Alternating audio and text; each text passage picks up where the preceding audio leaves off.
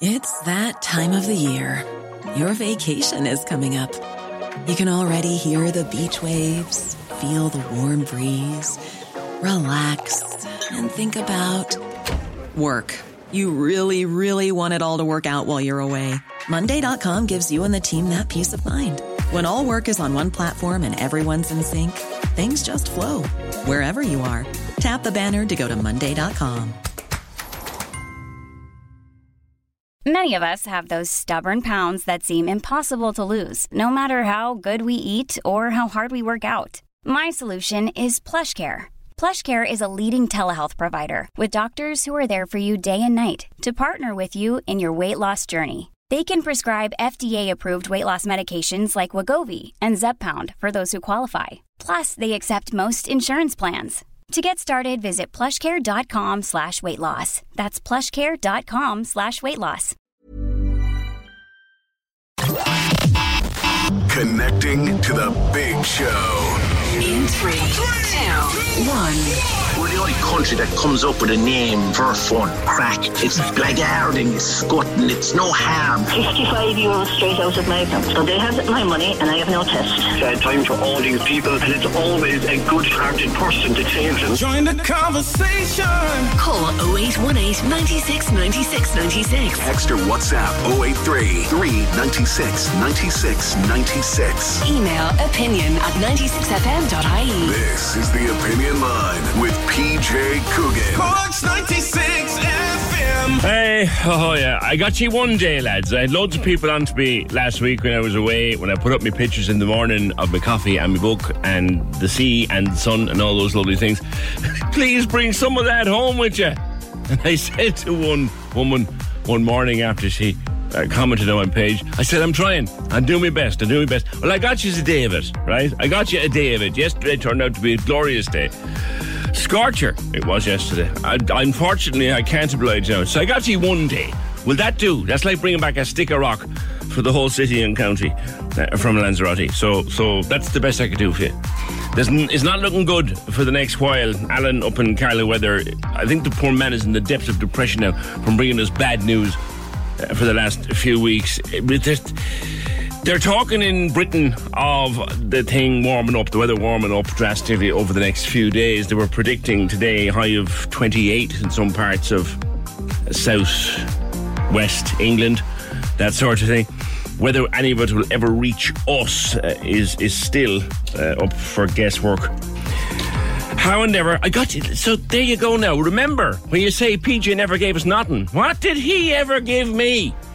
I gave you the day sunshine. I brought back a day sunshine from my holidays for each and every single one of you. I know, I'm messing. Good morning.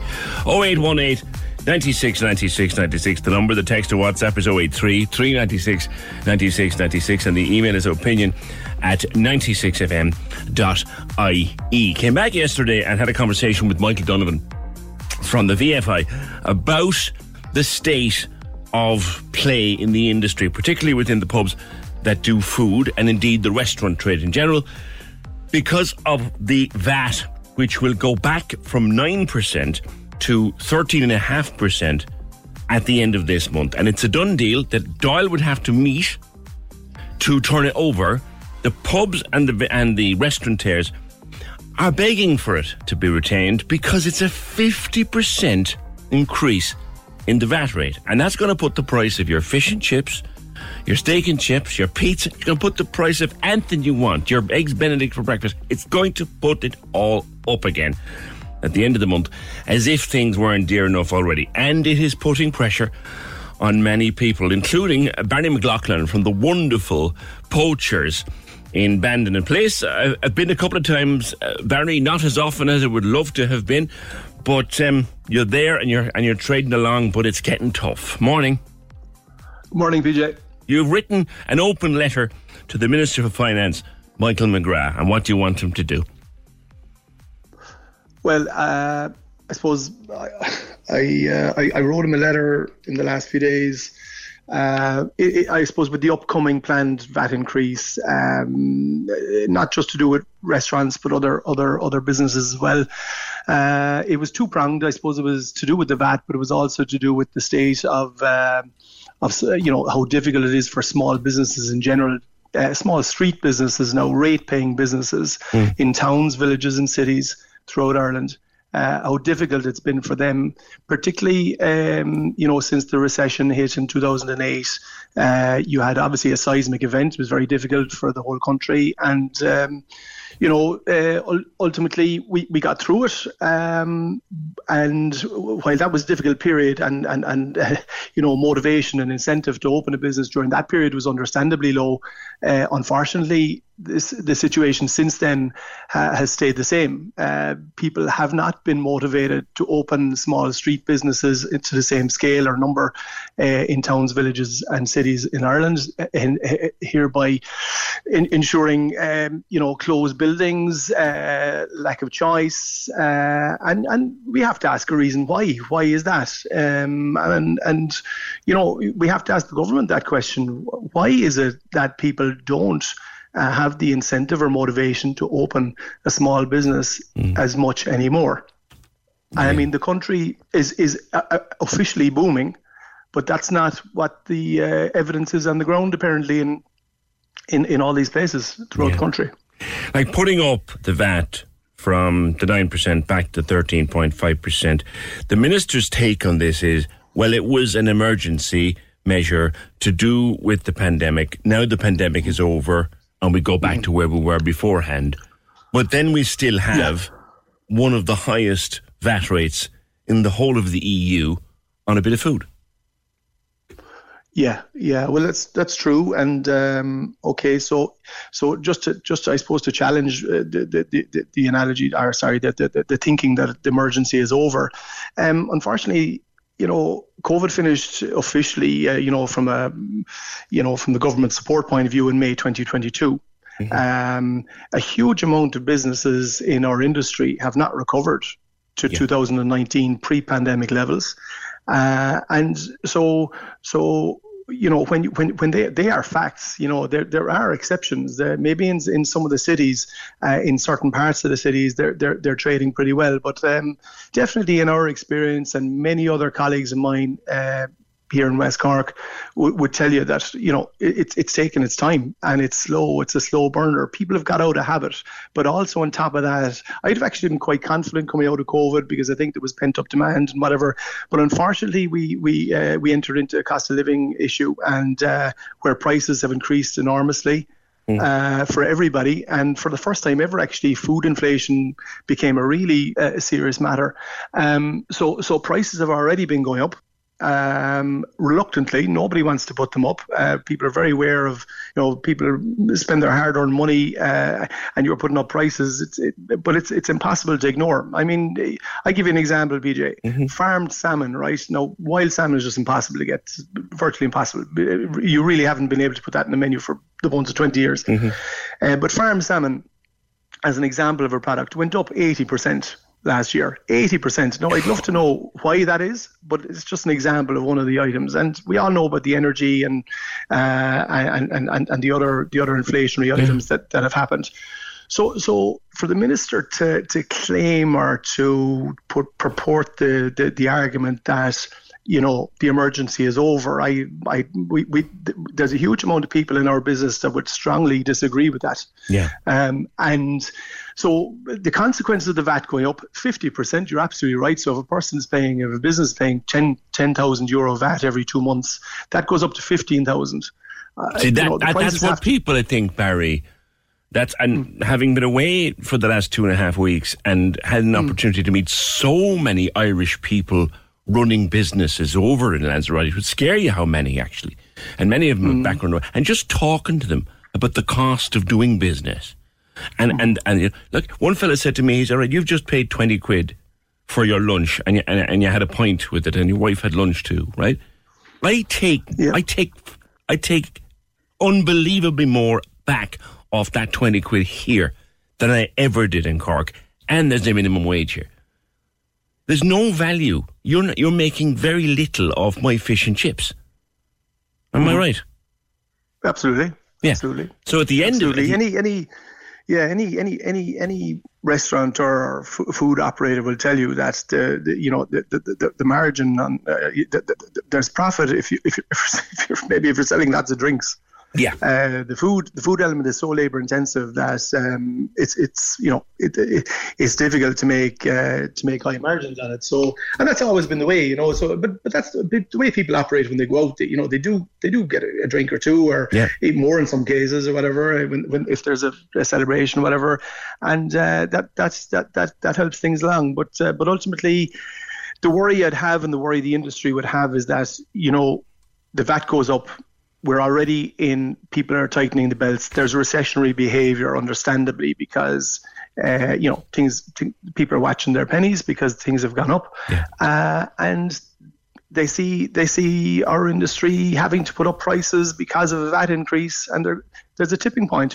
And we need to be very careful of that. There's an awful lot of people working in our industry, and, we've got to be very, very, very mindful. And also, in the bigger picture for tourists, they do not find Ireland good value already, particularly now with the recent inflation. We're going to put that up even further.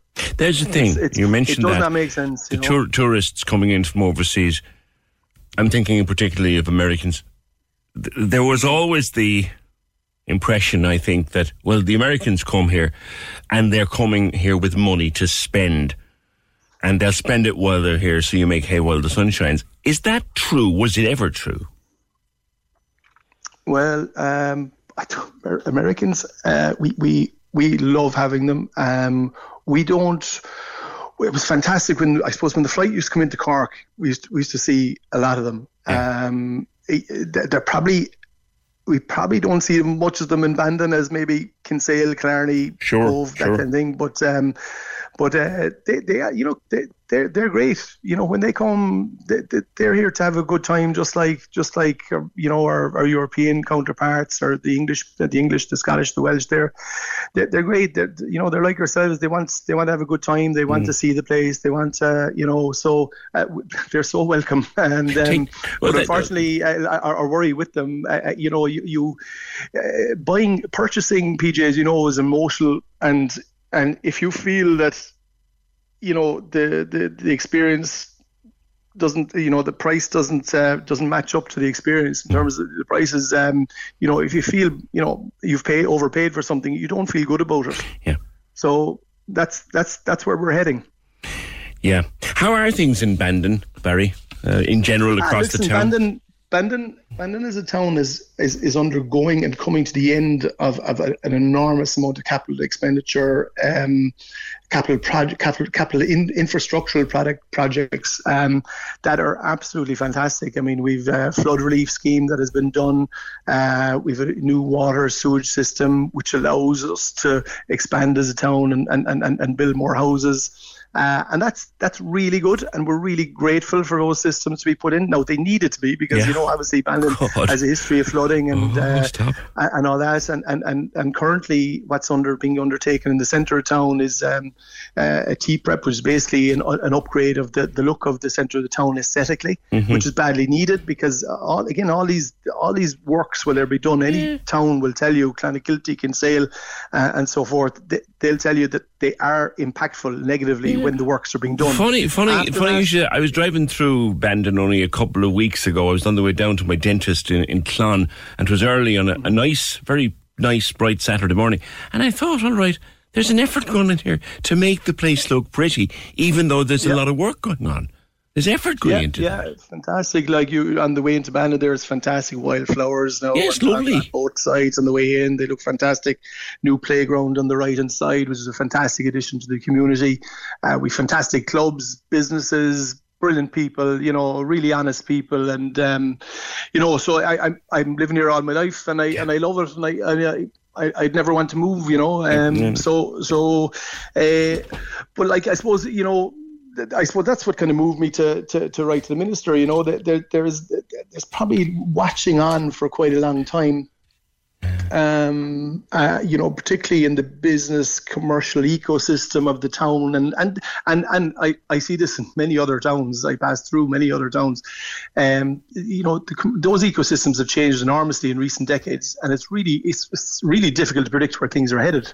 But the difficulties the small street independent businesses have, they're actually existential, and I'm really confused as to why there isn't a reaction. From government in particular. I think the media could be better at it as well, PJ. I'm really grateful for you. Take the floor now. Tell me where we're getting it wrong, because I know people say we're getting it wrong. Well, like I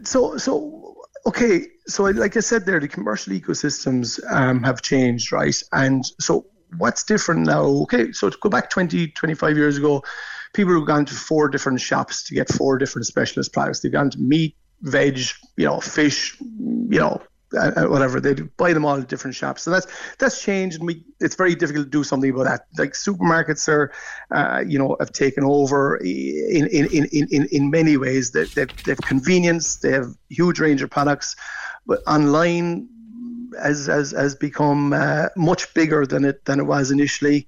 Lack of parking. Casual traders, lack of available funding, they're all items, and I've nothing against any of them at all. They're there, they're a reality, but they have all eked away or chipped away at the vibrancy of street businesses in towns, villages, and cities. And meanwhile, these businesses, the responsibilities that they have in terms of fiscal, with taxes, compliance, and so on, have increased. Yeah. And so being hit on one side, but having more financial responsibilities on the other, and I don't get why there isn't more of an energy coming from government. And I think they've done a lot of good things. I'm not, I'm not here to be to be given out. I think that's a soft target. But I'd like them to consider maybe that, why aren't people interested in setting up a small business anymore? That used to be a really nice thing to do, or nice thing to aspire to, and it's not there anymore. And why is that? There's an enormous amount of people employed in these businesses throughout the towns. They contribute hugely to their communities. They provide places for people to meet in towns. That's where you get the news. I'd wonder, if they go, or if it gets worse, what will we be left with? I don't think we'll have much soul in the centre of our towns, villages, and cities. Let me talk to you ask you something about comes up here quite frequently on the programme. And look, it's grist to our mill when someone sends in a receipt from somewhere. And I just want to ask you, if as a person who's actually in the trade, to get a little bit of balance on this, so somebody is sending me in a receipt that says they were charged 90 cents for a scoop of cream, or 65 cents for a drop of oat milk for a latte, or a little tiny pot of extra sauce, $1.35. Now they're outraged, and I'm kind of saying it does look a bit mad. So as someone who's actually in the trade, do you know? Yeah, remember some of the businesses that feel they need to do that might be small coffee shops and that, and their take on a day mightn't be that huge, you know, and they, like, I'll give you an example. We used to always, if someone was bringing in a birthday cake to us over the years, and for first 12 years of business, we cut them up, we added cream, we put them on plates, we brought them to the table, washed up, whatever, and we didn't charge for it. But we can't do that anymore. You know, there is a cost to some of these things that you know, you are making the cream, you are putting it in a little ramekin, you are delivering it to the table, you're taking it away, you're washing it up. Like, listen, I get it. If the charge is too much, then I get it. It's frustrating. But there's the thing now, birthday cake. I don't think anybody would. I would just be careful of judging a small business. Okay. You know, a very small business that, like, if they're clearly flying it and there's loads happening and they're, you know, I'd be just careful of the circumstances there. Okay. You know, I asked you that question kind of in a bid to educate myself and maybe balance it a little bit, Barry, because I get outraged when I see people. I think I'm there on people's behalf. You know, I see someone getting charged 65 cents for oat milk in a latte, and I'm thinking that oat milk came out of a carton, which came out of a crate, which was probably bought in the cash and carry for an awful lot less than I'd have. And I'm thinking that's 65 cents raw profit. Yeah, so oat milk is actually, we used to never have oat milk until a few weeks ago. So people it's popular now, sir. It's popular now. Yeah, it is. I hate the stuff, by the way. I hate the stuff. I'd rather, you know, there's other things I'd rather drink, and I won't mention on the air. I know very little about it, but what I guess is that there's a price difference between the oat milk and the light milk. Yeah, I got you. I'm guessing that's where it may be coming from in that case. You're saying, you know, be mindful. Have your moment of outrage, but be mindful. It's not. I think so. I think that's what I'd probably say. You know, and then we don't. You know, mistakes are made. You know, it can happen, and you know, your judgment can be wrong on occasion, and that's why, you know, when you implement a policy, you have to keep your ear out as to how it's going down with people. But ultimately, they're introduced with good intentions and for good reason. There is a cost involved to your, you know, the reason why you're adding on something, you know, to the bill. Okay. All right. Listen, Barry, pleasure to talk to you, and continued success with Poachers. A fine place to eat. It's been a number of years since I was there, but fabulous place, Poachers. Just as you go into Bandon, coming in from the Clon side, it's down there in a little sink in the road. Want a good bite of grub? In you go. Barry and his team will look after you. Barry McLaughlin from Poachers, who has written a letter to the Minister for Finance. And the only thing I would say, Michael McGrath is by profession an accountant, and in fact right up to the level of financial controller. So he's kind of the financial controller of the country now. So he's got all these businesses writing to him, Minister, you're crucifying us here. So whatever happens with this VAT rate, I do not know. But let's maybe look for a second. I'll always take your receipts. If you think you're being ridden roughshod with a receipt, give it to me and we'll have a look at it. You know? But I'm also interested in having a two-sided conversation. So someone like Barry and the oat milk, yes, it is dearer. Yes, I would rather drink, oh God almighty. But it's popular. But I still think 65 cents to put a cup of oat milk in a latte is it's a bit OTT. But that's the thing, businesses are struggling, and they've got VAT rates coming up at the end of the month. They're going to go up by 50%. 50%. Now think about it. If someone told you that your income tax was going up by 50%, how would you feel? So VAT rate's going up by 50%. At the end of the month.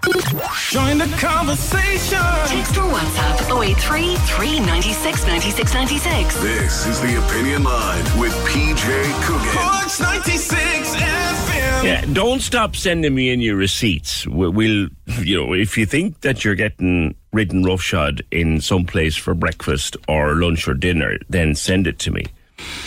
But let's also try from this moment forward to maybe think of people like Barry there down in Poachers who are genuinely struggling to keep themselves going with this VAT rate going up. So let's see what happens. We'll follow it as long as it takes. Aidan Connolly down at itrepairs.ie, my old pal, you've been sending me these pictures for quite some time and posted them on Twitter. That phone box, remind people again where that phone box is located, because it's manky with the dirt. Good morning. Yeah, good morning, TJ. Welcome back.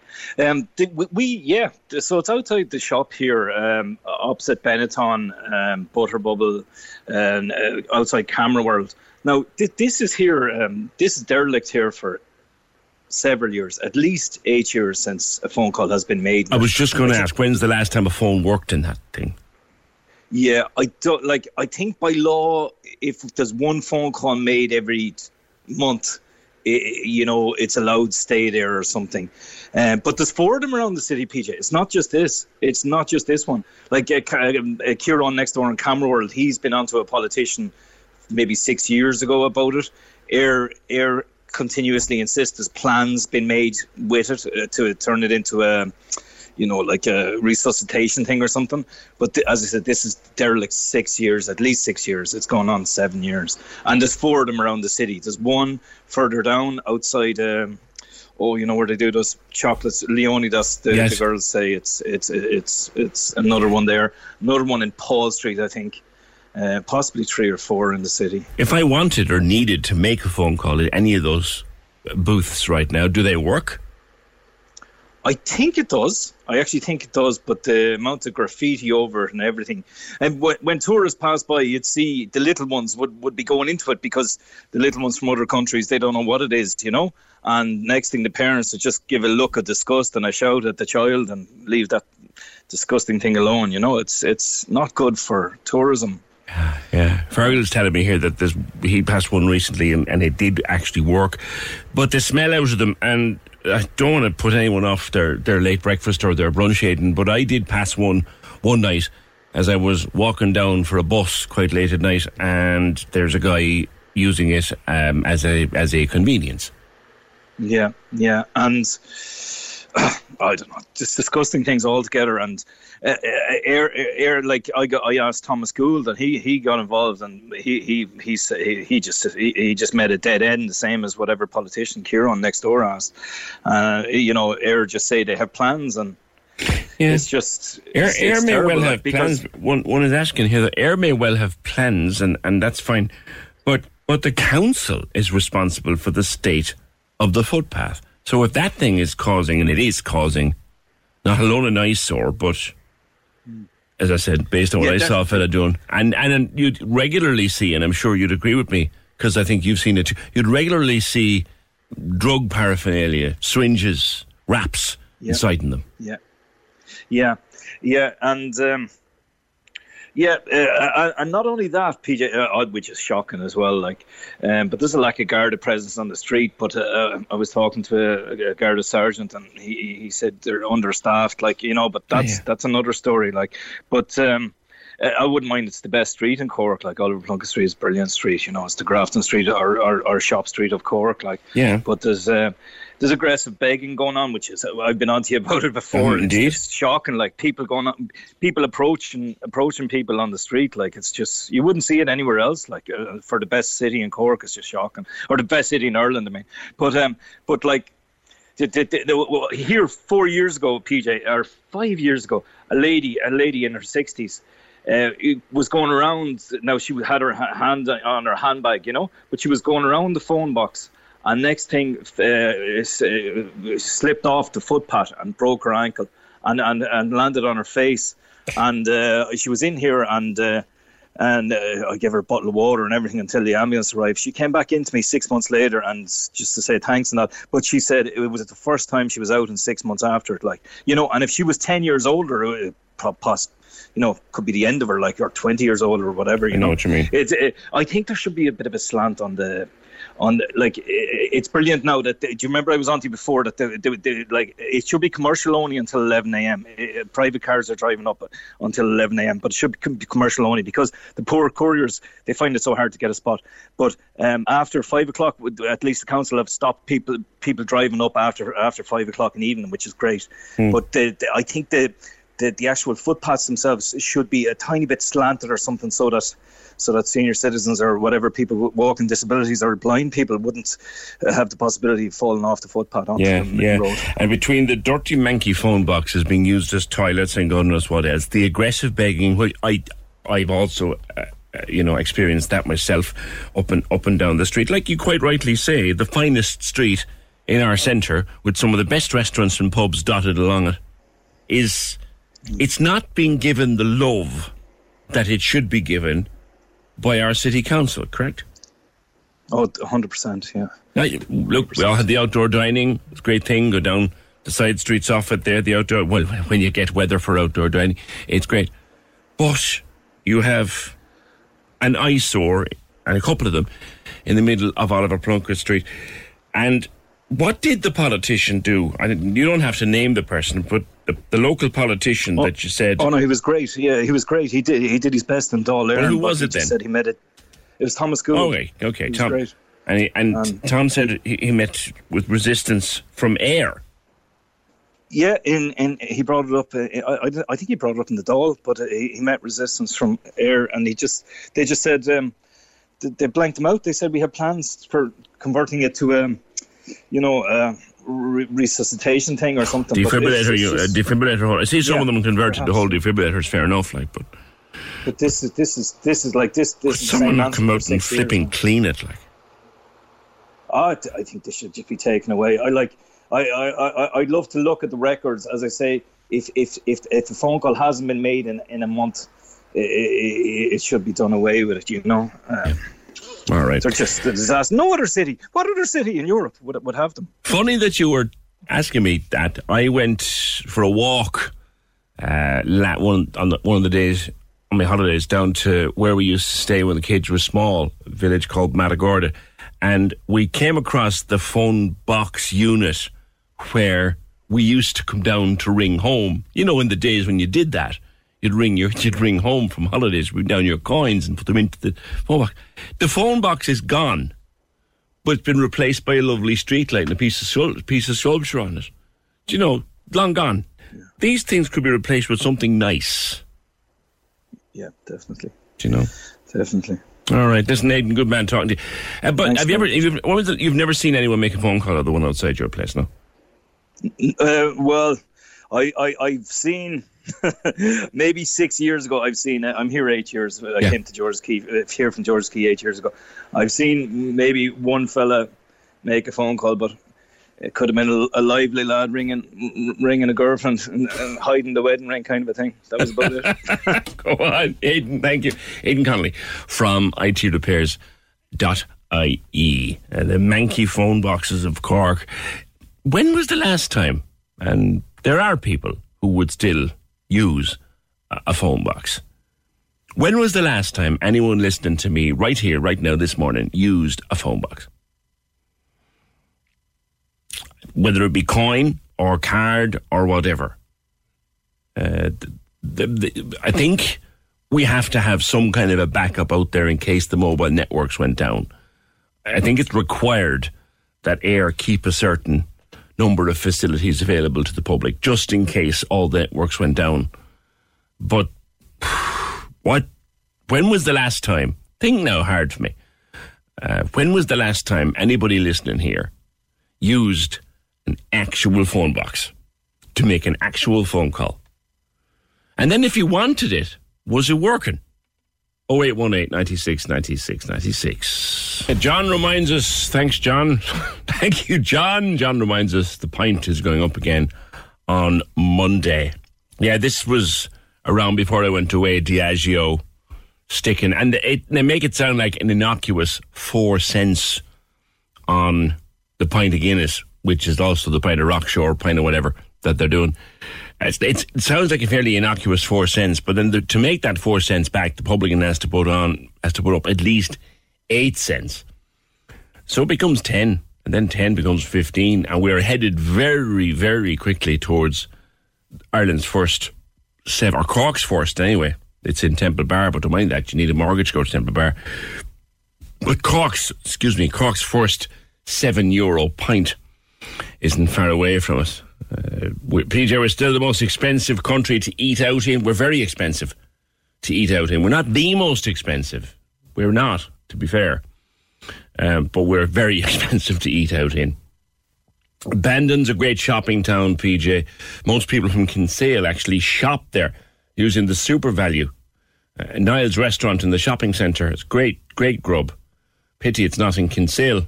And I'm living there all my life in Kinsale. Can't go on air. I'd be slaughtered for saying it. John, I got a breakfast roll in Super Value, €6.10. Bit of a rip-off. That sounds steep, all right. €6.10 for a breakfast roll. Dee was on yesterday about the expensive restaurant, which thankfully we asked her not to name, and there's a reason for that, whatever. This was about the oat milk, 65 cents for the oat milk in the latte.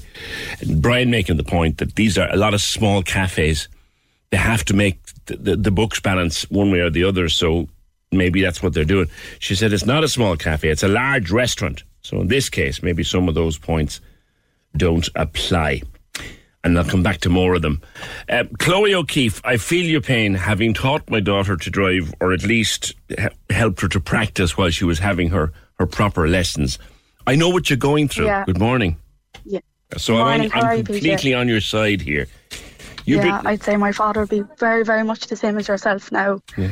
He has three of us, myself and my two little sisters, all learning to drive at the same time, so he's going grey fairly fast. If he's got any hair left, it's great. Yeah, I know. Yeah. But like, I can remember learning to drive, and it was my dad, God rest him, who got me started on it. It was a much different Ireland then. There were far less. But the stress of learning to drive is tough. And talk to me about you've written about this in the Mail. Yeah, what are you going through? Yes. So I've all my lessons done now, but I'm living in Limerick, even though I'm from Cork. So I'm still tipping away with the driving instructor, just because I need to keep tipping away. Do you know what I mean? In terms of learning how to drive. And the piece I wrote was just about like being a learner driver on the roads. And it sometimes feels like that L plate is like a red flag to a bull to other road users. Do you know what I mean? Now, I don't think I've been subject to it as bad as what I've seen on social media, but it is kind of bad. Like, you know, tell me some of the things that you've come across, that you've experienced. Well, from my own experience, a lot of it is mainly just kind of, I suppose, being kind of overcrowded. Like, I know now, obviously, when you're driving, you have to keep moving. But I think as a learner driver, our reactions are much kind of slower. And obviously, like, one of the main things of driving is to be quick reacting. Like, there's so many things you need to be doing and taking, like, into consideration. And it's just like overtaking or like being like really close up, like the car behind, which kind of makes me nervous in the sense that, like, I'm still getting to grips with the brakes and accelerator, and obviously every car, like, you need to kind of get to grips with how sensitive your brake and your clutch are. Like the car I'm learning in now, you only have to really tap it and you go flying. Like, so that it's nerve wracking. You know, you don't want to be causing a crash, like, or you don't want someone to be rear-ending you. Yeah, it's a bit like learning to dance, isn't it? Or learning a new dance. Those pedals. Yeah, I suppose it is. I wouldn't be a great dancer now, but well, if it's any consolation, Chloe, I'm driving since long before you were born, girl, and we've two cars in the house, and the two of them are slightly different in terms of the drive, and the one I drive by in the week, when I sit into the other one at the weekends, I have to think about the feel of the car. So that's normal. Yes, 100% normal. Yeah.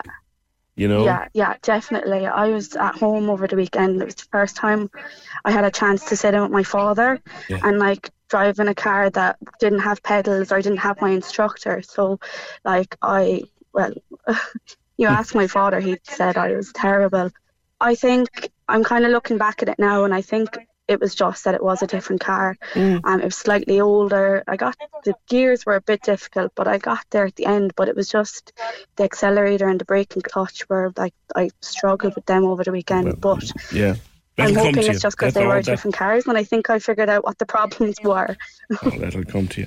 Roundabouts. Coming up to a roundabout. Tough. It's tough, isn't it? It is tough, yeah, no, definitely. But it's like, and the thing is, like, I mean, obviously, it's more normal than not to drive these days. Like, I'm from Limerick, or I'm living in Limerick even, but I'm from Cork, so, like, you know, I use public transport to get from Limerick to Cork, but it would be obviously a lot easier to, you know, get in a car and just go down the motorway. It'd be a lot quicker. So it is a lot. Obviously, it is the norm to have a car and know how to drive, but it doesn't make it any less scary, like, you know. You've been there where you've stalled, the lights have gone green, and you've stalled the engine many times. As I said, now I was with my father over the weekend and just couldn't get up the hill. Yeah. Stalled, and there were tears. Yeah. But we got over it. Good. The worst thing is stalling at the roundabout when there's traffic behind you. Yeah. That's the scariest. Yeah. And you know what? If that happens, the guy behind you is just going to have to flipping wait. Exactly. He was a learner one time. I've learned it. Exactly. Yeah. The L plate should mean, give me a sec, will you? Exactly. Take a step back. Totally onside what you hear. Totally onside. Like, yeah. Should we do this more like they do it in America, where we introduce people to it in school, and you can do an awful lot of learning off the road? Do you know, I did see something about that when I kind of first started on my journey, like, and I don't think it would be a bad idea. I think it would be a great idea, definitely. Like, obviously 17 is the age that you can start learning. I'm 24 now, and there's not a day that goes by that I wish I didn't just do it at 17. Whereas if it was part of the school curriculum, obviously it would, like, I mean, I have to do it. But I suppose that's, I don't know, like, obviously it's all well and good for me as a learner driver to say that, but then you have, you know, trying to get teachers that are able to teach you, I suppose. So I don't know, it would be great, I think, to introduce something along the lines, like, even as you said, just a theory, and like even putting people in the right kind of down the right path. Like, I know YouTube now has been brilliant for me. YouTube? There's a couple of instructors. Yeah. Okay. There's a couple of instructors around the country. One is, his name is Dane Tyke. I was actually chatting to him a couple of weeks ago for work for Extra.ie. We were just chatting about, like, what he thought of things, and he does YouTube videos, and they're brilliant. They really are. Okay, Chloe, help me here. How can you teach someone to drive on a YouTube video? That's a strange one. Well, yeah. Please tell me, and I know you don't. Please tell me you haven't got YouTube on in the car. Oh, Jesus, no, I wish. Well, I don't wish, actually. No, nothing like that. But, like there's a lot of theory, but he also has, like, graphs that he can explain. Like, he'd have a roundabout, and he shows where your car is and what lane it should be going into. And, like, here, like, he does, here's the top 3 things you need to know going through a roundabout. It is brilliant. Like, I know it seems a bit unorthodox, but it's fantastic. Yeah. So your message, Chloe, to drivers, experienced drivers who've been on the road a few years, from someone who is just getting the hang of it now, your message? I would just like a little bit of patience. just a little bit. I understand it must be very irritating being behind someone that is conking the car, but being so close to us, or like beeping the horn, or being, you know, visibly irritated does not help. It's going to make me conk even more, do you know? Yeah, it is going to make it worse. And what's more, they were there themselves once. Exactly, yeah. Everyone started somewhere. I know, though, like, obviously it becomes such second nature, you do forget the first time you get into the car, but everyone was there. All right. Chloe, listen, good talking to you, and good luck with it, with the rest of it, all right? Good luck. And we'll talk when you get your full licence, and get it you will, girl. I will, of course. Take care. See ya. Bye-bye. 0818 96 96 96. Yeah, one incident with Jem one afternoon. We were in Douglas, and she was... we'd picked her brother up from daycare, and I said, right, you drive home now. She goes, oh, okay. So we came up to the finger post roundabout in Douglas. Everybody knows it. And trying to get onto it is a flipping nightmare, particularly if you're coming down past the veterinary surgery there. It's a nightmare trying to get onto it. So she stalled, then she stalled again, and then she started to panic a little bit. And I said, it's all right, we'll go again. And then she stalled again, and then she started to panic again. And then there was a fella blowing the horn behind, and she said, Dad, will you take over? I said, no, I'm not taking over. We're going to do this. 9 times she stalled the car.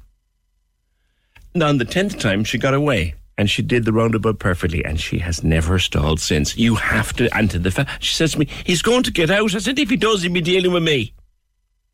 So there. 0818 96 96 96. But there should be a way to learn the basics off the road like they do in America. I really do agree with that. Cork's 96 FM. Yeah, I must say, I always feel for people like Chloe in the situation she's in, learning to drive. Is one thing I remember from my youth is learning to drive. And my dad, God rest him, was a magnificent teacher. But of course, he had learned to drive a squad car when he was in the Guards. He was a marvellous driver and an incredible teacher. And we bonded behind the wheel, as it were, in learning the skills. But he insisted then that I go to an actual instructor before I did my driving test. But I do remember the nervousness. Hill starts, reverse, turning around a corner. I don't think I've actually ever done that since I did my driving test. I've never deliberately gone into a housing estate. They still do this. I've never deliberately gone into a housing estate and reversed around the corner of a grassy verge. I can't remember ever having to do it since I did it in the driving test. But that's why I failed my first driving test. I did my second driving test actually in a van, because I did a lot of driving of vans back then, and my little car was a van, and I got around on the mirrors, because anyway, I'm digressing here. The driving test is tough.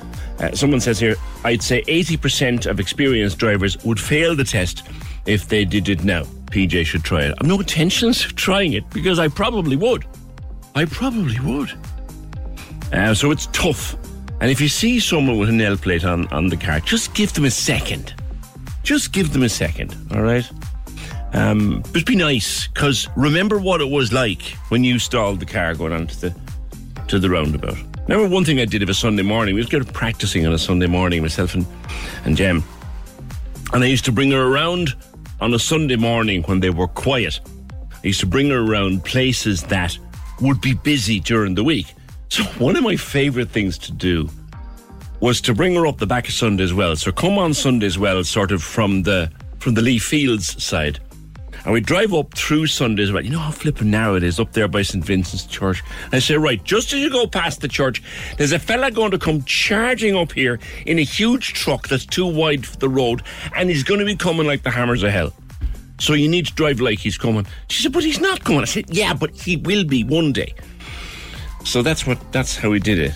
That is how we did it. 0818 96 96 96. I lived in Australia for 9 years, says a caller. I like the way they do it there. First, you get a weekend course and a test in the rules of the road about driving under the influence and stuff like that. Then you can either do a driving test similar to here, or, I like this one, you can do a competencies route. You do about 25 lessons. Each lesson covers a competency. At the beginning, the instructor gives you an awful lot of support. Towards the end, he backs off and lets you do more and more yourself. And all along the process, he signs off on these 25 competencies. And when you've signed off on all your lessons, you are a fully qualified driver. I like that. That's a clever way of doing things. 0818 96 96 96. We can come back to it. On phone boxes briefly, Frank says a defibrillator in an old phone box would be great. They're ideal for it. There's actually one, I think, if I'm wrong, someone will ring and tell me, but the phone box, as you go into Carrigaline there by Janeville, that big housing estate there's a phone box, or what used to be a phone box. I think they've a defibrillator in it. I think there's a couple more that the Lions Club have supplied. Anyway, I digress and need to get on to other business. The cashless society returns, and been away for 2.5 weeks in a place where they'll willingly take both of you. I think I saw one pub, or was it two pubs? Two small, tiny, one was a Scottish place, other was an English place. Neither of them sort of enticed me in anyway. But they said they wouldn't take card, only cash. And then pretty much everywhere took both card and cash. And I paid a lot of cash, and I used a lot of card. I used my phone a lot. I just felt easy about it. I just made a choice. What am I going to pay for my lunch here? With cash, with card, whatever. The National Ploughing Championships is the latest major event to be ensconced in a row over cashless society. Now, they've rolled back a little bit on... Originally, they weren't going to take any cash at the stalls going in, or at the doors of the gates going into the National Ploughing Championship. Not too sure what's happening inside with various stalls and stands and things where you can buy stuff. But Jackie Flannery from the Irish Rural Association. Jackie, they have rolled back a bit initially on taking cash at the stalls. Is that enough for you? Good morning. Good morning, PJ, and your listeners, and thanks for having us on. I suppose the whole debate really on this occasion in relation to the Ploughing Championship really came from Cork County Council itself and Councillor Frank Roach bringing up the issue, the independent councillor, bringing up the issue at Cork because he was getting that information. And Cork County Council basically agreed to write to the National Ploughing Association requesting that. So if you go into the Ploughing Championship site, you will actually see how you can actually book your tickets. So if you want to go to the Ploughing Championship on any day and you look, farming, there could be a cow calving, the silage could be going on, anything can be going on. But if you book your ticket, let's just say for the Thursday, you will have to print up your ticket or screenshot the barcode or whatever. And the tickets purchased are non-refundable. So following the Cork County Council letter going to the Ploughing Championship, we were getting several questions, several queries in relation to the whole cash system, and I'd like to maybe bring that on a little bit further when we're sort of getting through this. Please. We decided actually to ring the Ploughing Championships, and we rang them on the 8th, and we basically asked them what the procedure was, and we were kind of told that due to the health and safety, and they were working with the Laois County Council, that they have been advised that there will be an option to pay cash at the gate, but you cannot be guaranteed entry because it may be sold out. And further seeking clarification that we asked, is it all gates or one gate? So it will not be all gates. It will be one gate that will be handling cash, and that will be a gate that will be highlighted as a cash payment area. But basically, people arrive at their own risk. Oh, so crikey. We talked about the fact about the pre-booking and the cards, and that it doesn't suit people, quite a lot of people in rural areas. I don't have a card myself. I don't want to have a card myself because, like I said, I'll go to that in a few minutes. But the lady I was speaking to now, very nice and very helpful, came up with the scenario that the ticketing department are great, and what they can do to facilitate people like that is if they ring up, they can get their tickets, send on a cheque or money order for payment, and the girls can post the tickets out to them. But at the end of the day, this whole cashless thing is still not good enough. And again, moving forward in relation to the whole digitalisation, that's only one part. I mean, with the help of God, a lot of us will be heading for Tullamore on Sunday. There's no issues there. There's a lot of issues, as you mentioned there, when you're on your holidays. People want an option. They want cash. They want to be able to use cash in their businesses to provide their services. They want it in their pockets. And indeed, again, one of your own independent TDs in Cork, who is a member of the Rural Independents, last March brought a motion forward in the Dáil to protect the cash as legal tender, and that was Michael Collins. That's right, yeah. Now that was passed unopposed. But basically what we're looking at here in the bigger picture, Irish banks and financial institutions are leading this agenda towards a cashless society. Yeah. And the sad part about it is it's government policy and they're supporting it.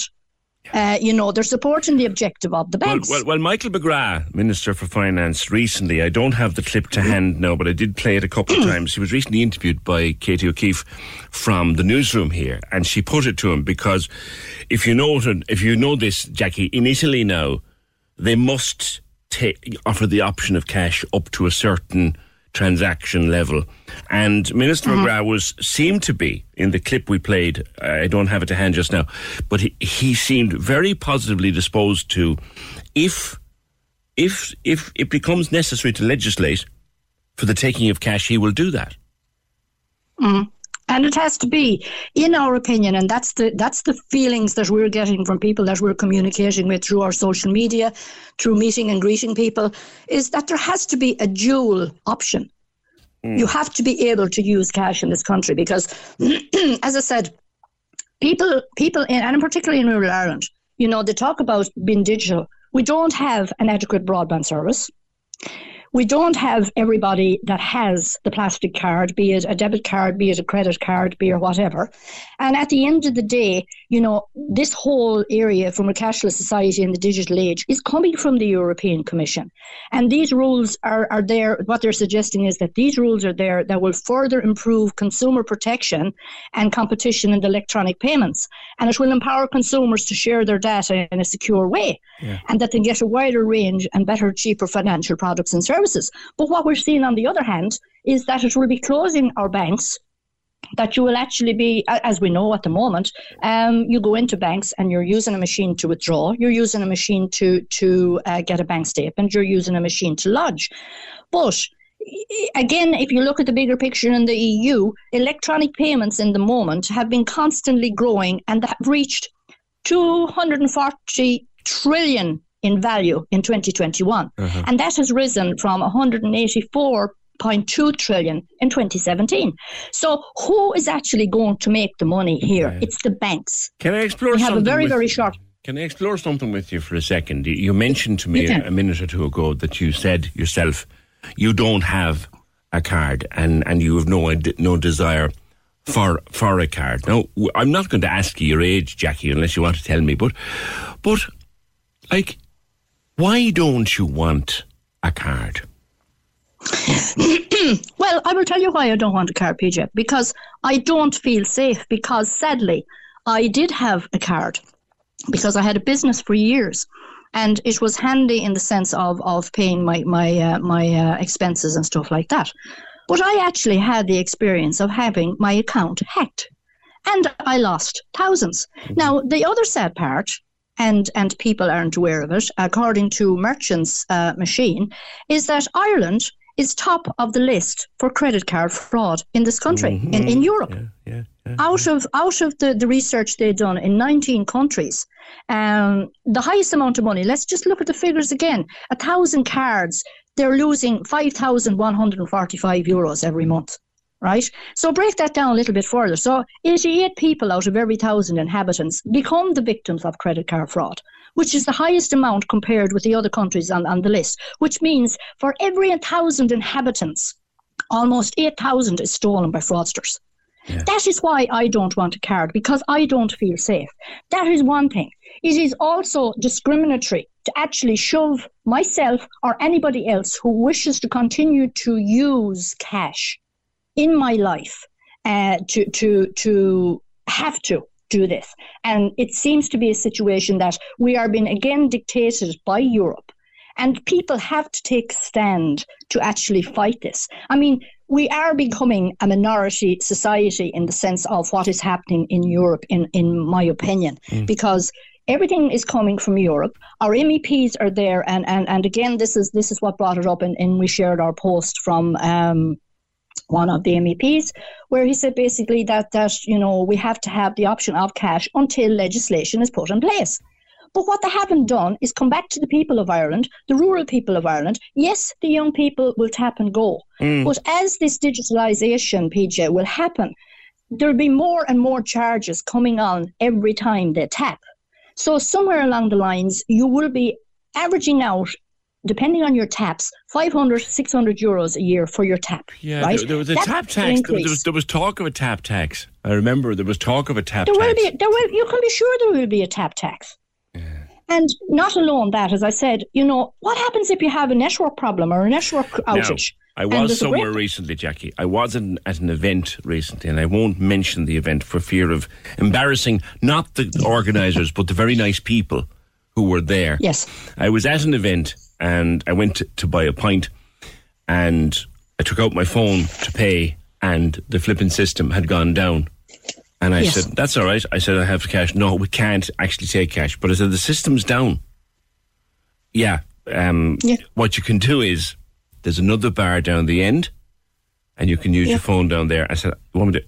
No, they sorted it. It was fine. But there's the thing. The system went down. The computer went down. The Wi-Fi spot went. And the reason I was asking about the Ploughing Championship was, I don't know what's happening inside. I don't know whether you do. But if inside is cashless, like the food tents and the bars and the place where you might buy a service, like, if that goes down, if the network goes down at the Ploughing Championships, trade will stop. Of course trade will stop, and it will be pandemonium, and maybe it will be a learning exercise for these people, because when we put up this piece of information on our post, on our page, it's a lot of negative comments that's coming forward, and it's coming forward from the people of rural Ireland, it's coming forward from the farmers and the agricultural society, and they're basically saying, if this is the case and they're going to be strong-minded about it and just want to keep the cards only and pre-booking only, then we're going to stay at home. Yeah. Let them have a lesson, and it will be. I think it will be a test case to see how events are going to happen around Ireland. Okay. And look, we have the same thing in the GAA circles. Again, many men and women that go to matches and are loyal to their respective counties, have to do this. But we have to remember, they don't have the facilities, so they are being discriminated against.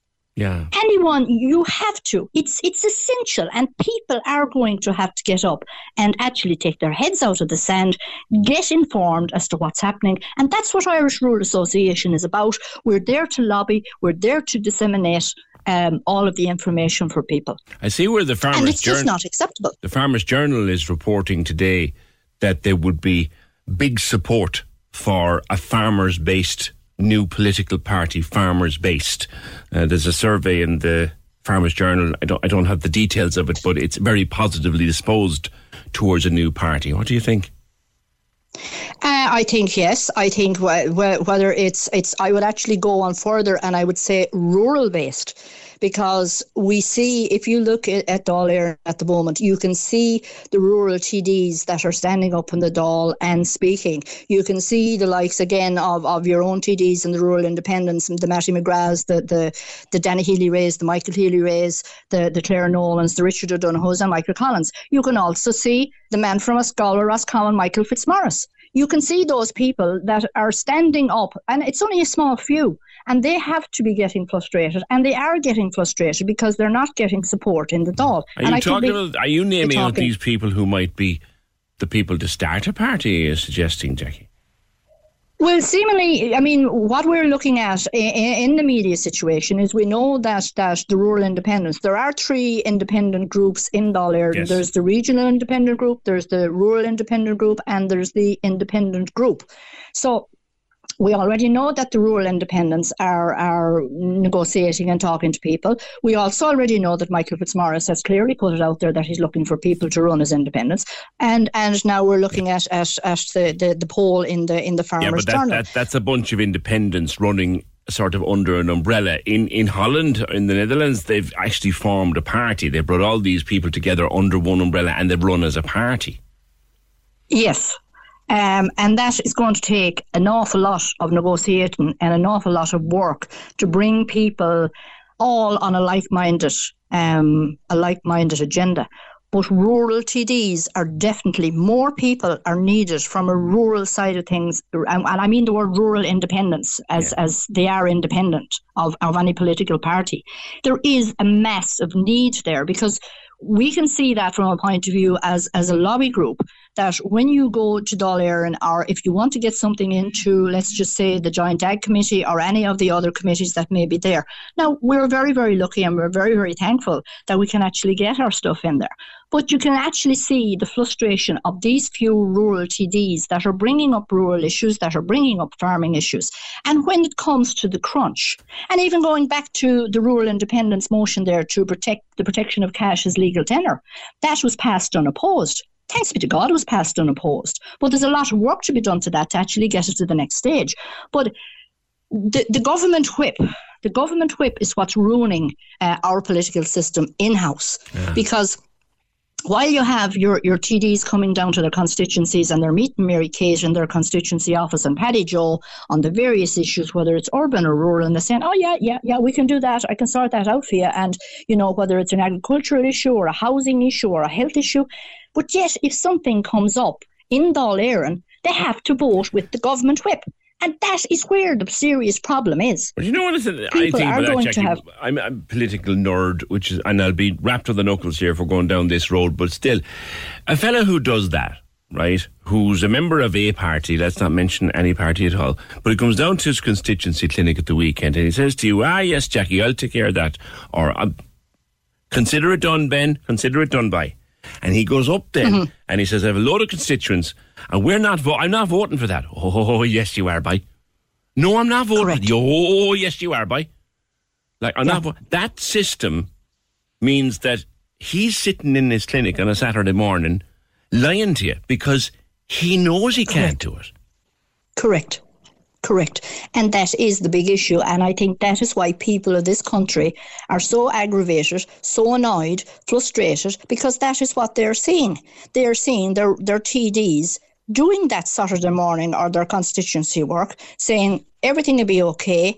Go to the Dáil and vote with the respective parties. But the point that these guys and girls are going to have to remember is they're going to have to face the people in the not too distant future. Yeah. And I think that is going to be a very interesting situation. I think we'll probably have the council elections first, unless we're hearing local rumblings. And European, we're hearing rumblings. May 2024 is local and European. Yeah. So unless we have a general election before that, we will see a very interesting scenario at local elections to see what's going to happen and who's going to stand. And I think that our rural brethren are only. It's that time of the year. Your vacation is coming up. You can already hear the beach waves, feel the warm breeze, relax, and think about work. You really, really want it all to work out while you're away. Monday.com gives you and the team that peace of mind. When all work is on one platform and everyone's in sync, things just flow. Wherever you are, tap the banner to go to Monday.com. There's never been a faster or easier way to start your weight loss journey than with PlushCare. PlushCare accepts most insurance plans and gives you online access to board-certified physicians who can prescribe FDA-approved weight loss medications like Wegovy and Zepbound for those who qualify. Take charge of your health and speak with a board-certified physician about a weight loss plan that's right for you. Get started today at plushcare.com/weight loss. That's plushcare.com/weight loss. plushcare.com/weight loss. There's never been a faster or easier way to start your weight loss journey than with PlushCare. PlushCare accepts most insurance plans and gives you online access to board-certified physicians who can prescribe FDA-approved weight loss medications like Wegovy and Zepbound for those who qualify. Take charge of your health and speak with a board-certified physician about a weight loss plan that's right for you. Get started today at plushcare.com/weight loss. That's plushcare.com/weight loss. plushcare.com/weight loss. Their mouths are watering at the prospect of it. So what's happened, to come back to where we started, Jackie, what's happened with the ploughing is that they have rolled back a bit for some health and safety reason. There will be a cash gate, but there's no guarantee if you walk up with your cash that you'll actually get in. Correct. That's basically what they've said. There will be an option to pay cash on the gate, but you cannot be guaranteed entry as it may be sold out. And if it's at the cash gate, the gate will be handling cash, will be highlighted, but people are arriving at their own risk. And that is what, as I said, I have been told by a member of the team on the 8th of the 8th. So you've driven up from your farm in deepest wet Cork. You've driven up from your little farm. You've made all these provisions for the day. You couldn't book a ticket because you didn't know whether you'd get cover or availability or whatever.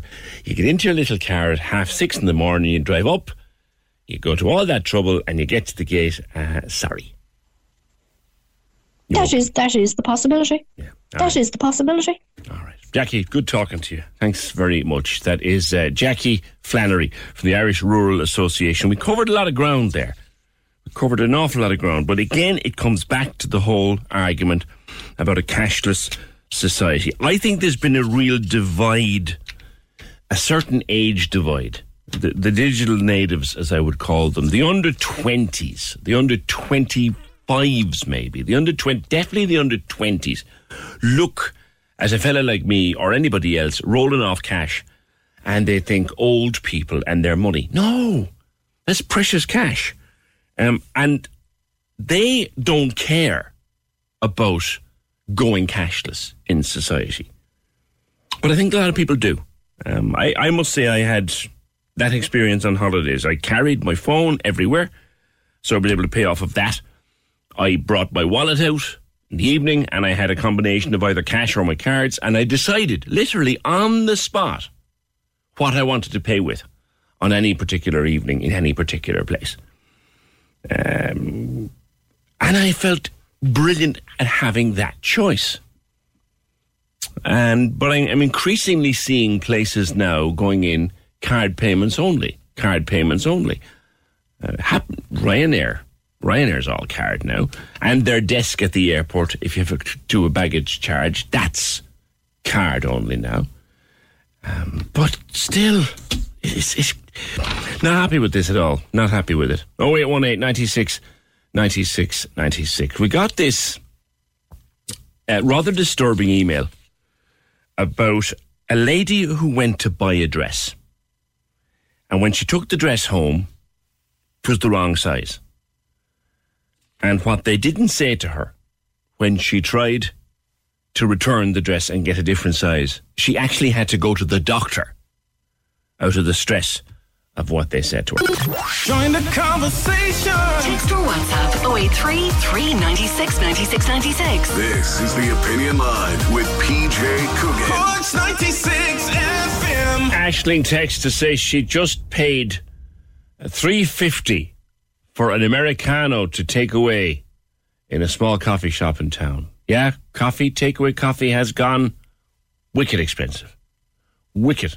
I don't buy takeaway coffee. Very rarely anyway. Very rarely would I buy takeaway coffee.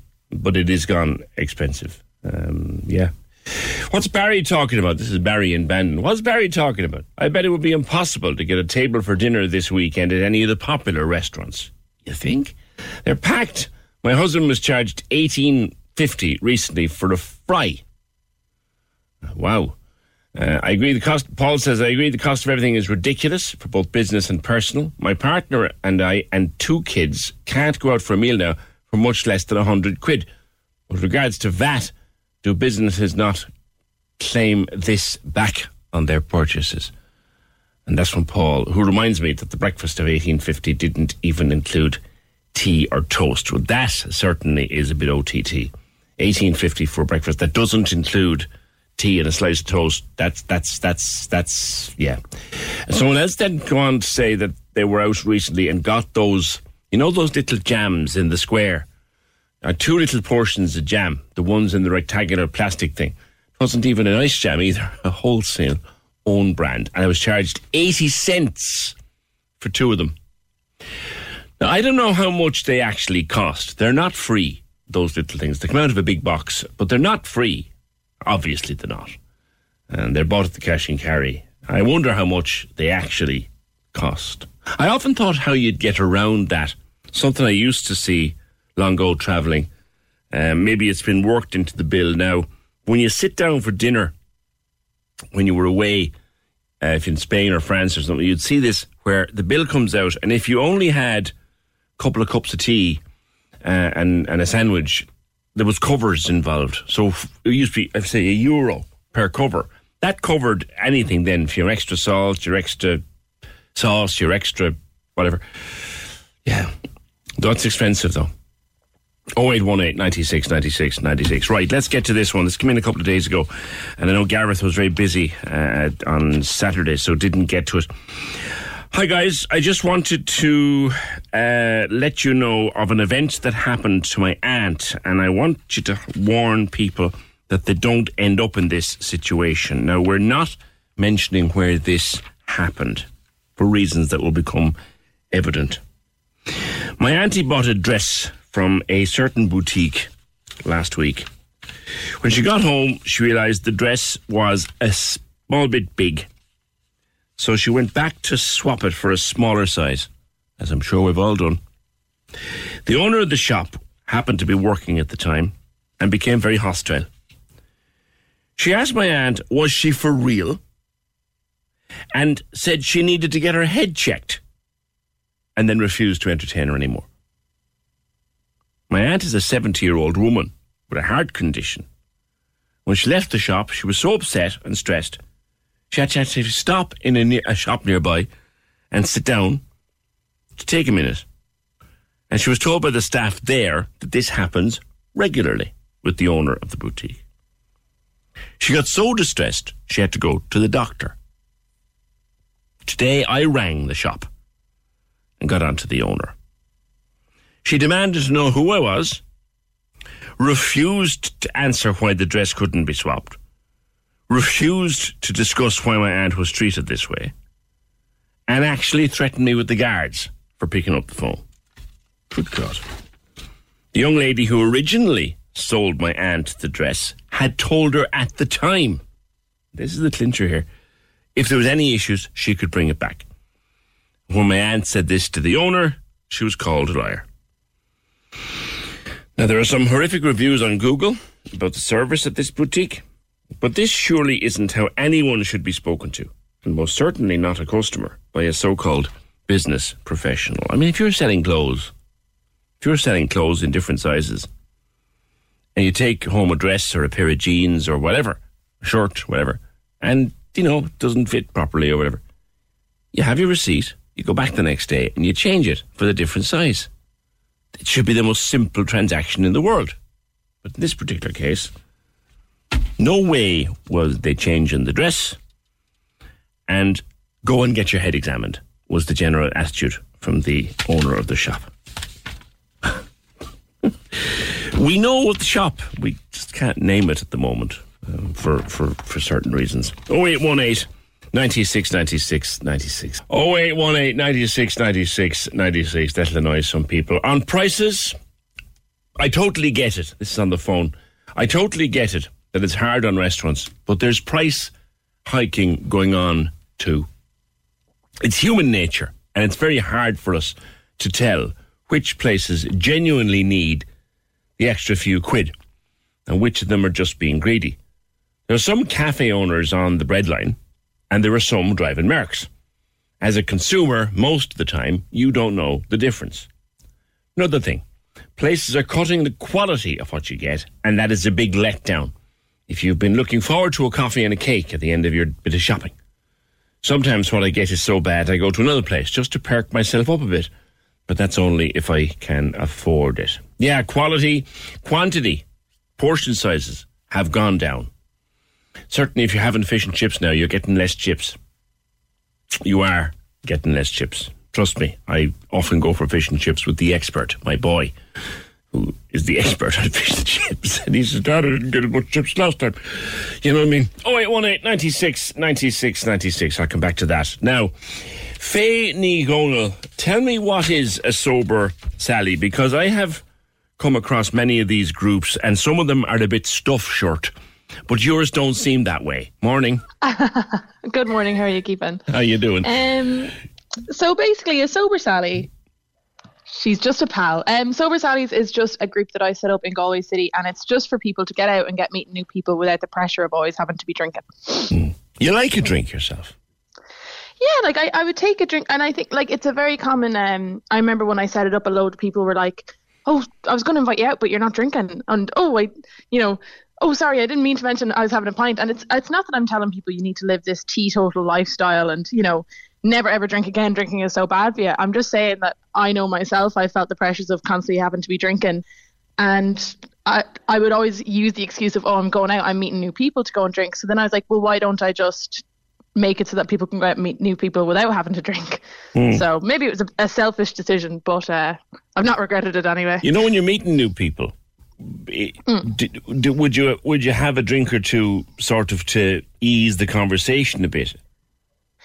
Well, do you know what I felt it was that there was never an alternative to not drinking. Like, of course, I can go to the cinema with my friends that I already have, and I can go and, you know, do stuff without drinking with my friends that I already have. But to meet new people, there's no just resource where you can just walk up and just be like, oh, well, you know, it always has to be, oh, I was in the pub and I met her, or I was out on a night out and I met her, and da-da-da-da-da. So I just thought that the outlet wasn't there for people to just get out meeting new people without having to be drinking and having to be in the pub. Yeah. Now, you used to work in a pub, then you went to work in a sandwich bar. You're a recent graduate, congratulations, I believe, or in order, of the University of Galway. What you graduate in? What's your... Law, English and Performing Arts. Oh, crikey, I'll be careful around you. Busy lady. Yeah. Your first event, when you got this idea, the first event was a book swap. Yeah. How did that go? So that was it was gas. So basically, I had dragged my friend along. I kind of, you know, forced her to be part of this silly idea, and we were working together in the sandwich shop. And I was like, it's just going to be us sitting in Air Square. It's just going to be us. And then there was something like 30 people, I think. And I was like, this is bonkers. Like, I'm literally just a girl that made an Instagram page. I wasn't expecting any sort of turnout, you know. But it was just interesting to see that the want was there. Like, there was one woman that came and brought her baby, and like there was younger people, older people. It was just like, you know, it was crackers to see, and it was really, really, it kind of warmed my heart a little bit. And they came for the idea. Book swaps are popular anyway, but they came for were they drawn to it by the fact there was no drink involved? Yeah, like say there was some people at it that, you know, are completely teetotal. There's people that I know that I've met on nights out that I'm like, I've definitely had a pint with you. So it is like a great mix as well. And, you know, even I had a questionnaire up on the Instagram the other day, and people were like, can I bring friends that aren't sober? And it's like, of course. I'm not trying to set up this little, you know, alcohol-free clique. It's just I want people to get out and be able to meet people. That's it. Why do I get the impression, Faye, that you didn't celebrate your graduation with a glass of water? Well, we'll see. And that's why I like talking to you about this kind of thing. You've interest. I know you're Galway-based, and the first one was in Air Square. You've had interest, I think, from Cork. We have, yeah, and I'm really like I would love to see it set up there in you know, the real capital. But yeah, like I would anyone who's, you know, even thought this could maybe be an okay idea, I'm more than happy to share all the information and resources I have, because I know that I knew a girl that set up one over in Vancouver, and I harassed her. I was like, and what did you do for this? And what did you do for this? And how did you do this? So, you know, I'm more than happy to share with anyone if there was ever an interest. Yeah. You know, I'm not going to gatekeep. Would you ever think of doing an event in Cork? I'd love to. I've only been to Cork the one time, and it was great. It was there like about 2 months ago. Right. I would love to, and like that, if there was ever an interest there, I'm more than happy to help out and more than happy to be the person that facilitates that, of course. Well, here's the thing. What if you did? Have a think about this. Try and organise something in Cork, and we'll plug the hell out of it for you. How's that? Wow, that'd be incredible. Yeah. Because really appreciate that. There are groups around like yours, but they're very, as I said, I found them a bit stuffy. You know, when you talk to them, they say, "Oh God, no, drink is awful. We need a way to socialise without drink." That's not what you're saying. No, not at all. I think like it's. Listen, I could go on for hours and hours and hours about the issues that Ireland has with drinking, but you know, I'm not saying you need to never ever drink again and never ever go to the pub again and never ever. Yeah. It's just another some thing people to do. Just don't want to be drinking every single night. Yes. And that's all. Yes. And okay, well, let's see what you can set up. Come back to us if you do. Sober Sally. I love the name. Sober Sally. Faye O'Donnell set up Sober Sally in Galway, and we've given her a little challenge now. And if you find her on Instagram, find it there, follow them, and see if we can't get something set up in Cork. If someone was, thanks Faye. Somebody was on here before my holidays giving out about the references that I tend to make to a pint or a jar from time to time and saying I talk about drink too much. Maybe I do. I don't know. Maybe I do. But I oh, stop it, will you? 0818 96 96 96. So now I'm promoting sober stuff. Where am I? Oh, yeah. Michael on email. Thanks, Michael. opinion96fm.ie. Let me be the devil's advocate here. A case can be made to continue reduced VAT in relation to the restaurants, etc., etc. But let us look at the other side. Many families are presently struggling to put basic food items on the table just to feed the children. And that's on top of clothing and utility, etc. I think eating out, or even a coffee out, would be a non-runner for those people. No disrespect intended here. I suggest these unfortunate people are really struggling, and eating out would be a luxury for many of them. So on that basis, they may see the increase in VAT as being justified. That's interesting. Just my thoughts on the matter. So, Michael, you're saying that someone who can't, I wonder why they might, but someone who can't afford to even go for coffee and a sandwich because they literally are trying to put food on the table at home, they don't, is it that they wouldn't care about the pubs and the restaurants and their problems, or they'd say, oh, well, good enough on you now? It is interesting, isn't it? Thanks, Michael. Thanks for a very broad-ranging discussion on this morning. Cost of coffee, $4.40 for a medium takeaway coffee in Killarney. I didn't realise it'd be so expensive. I didn't check the price. I won't be caught again. No, that's heavy. And you don't say what kind of a coffee it was. Like, I would take an Americano as my basic, and $4.40 for an Americano. No, wow, that's pushing it. That's pushing it. I wonder, do business think when we pay the higher prices that people are just accepting the increase? Being Irish and being as we are, we don't often check the price list each time we buy something. Then we kind of feel it's our fault and we say nothing. But in our heads, we're saying we can't go back. I think a lot of these businesses will notice reduced turnover in the coming months. No hate here. I'm not giving out to anyone. It's just money is very tight. I'd love to support local jobs, but I just can't. Sarah, $4.50 for a coffee in a local shop for me. I used to get coffee every morning. Now I'm getting it twice a week. Don't get me wrong. I'd rather give my money to the coffee shop than the big chains. But it's gone a bit far with prices now for simple little things. Yeah. It's that's very pricey. That is very pricey. Very pricey indeed. Driving tests. PJ, I'm 30 years driving, but I was taking it very slow negotiating the new Dunkettle interchange and just kept getting beeped at, says Anne. Yeah, definitely. There's a lot of beeping going on, a bit of aggressive beeping. On the ploughing, it's time everyone going. This is interesting. It's time everyone going had a ticket beforehand because of health and safety, crowd control. One could arrive at the gate and be told they're booked out.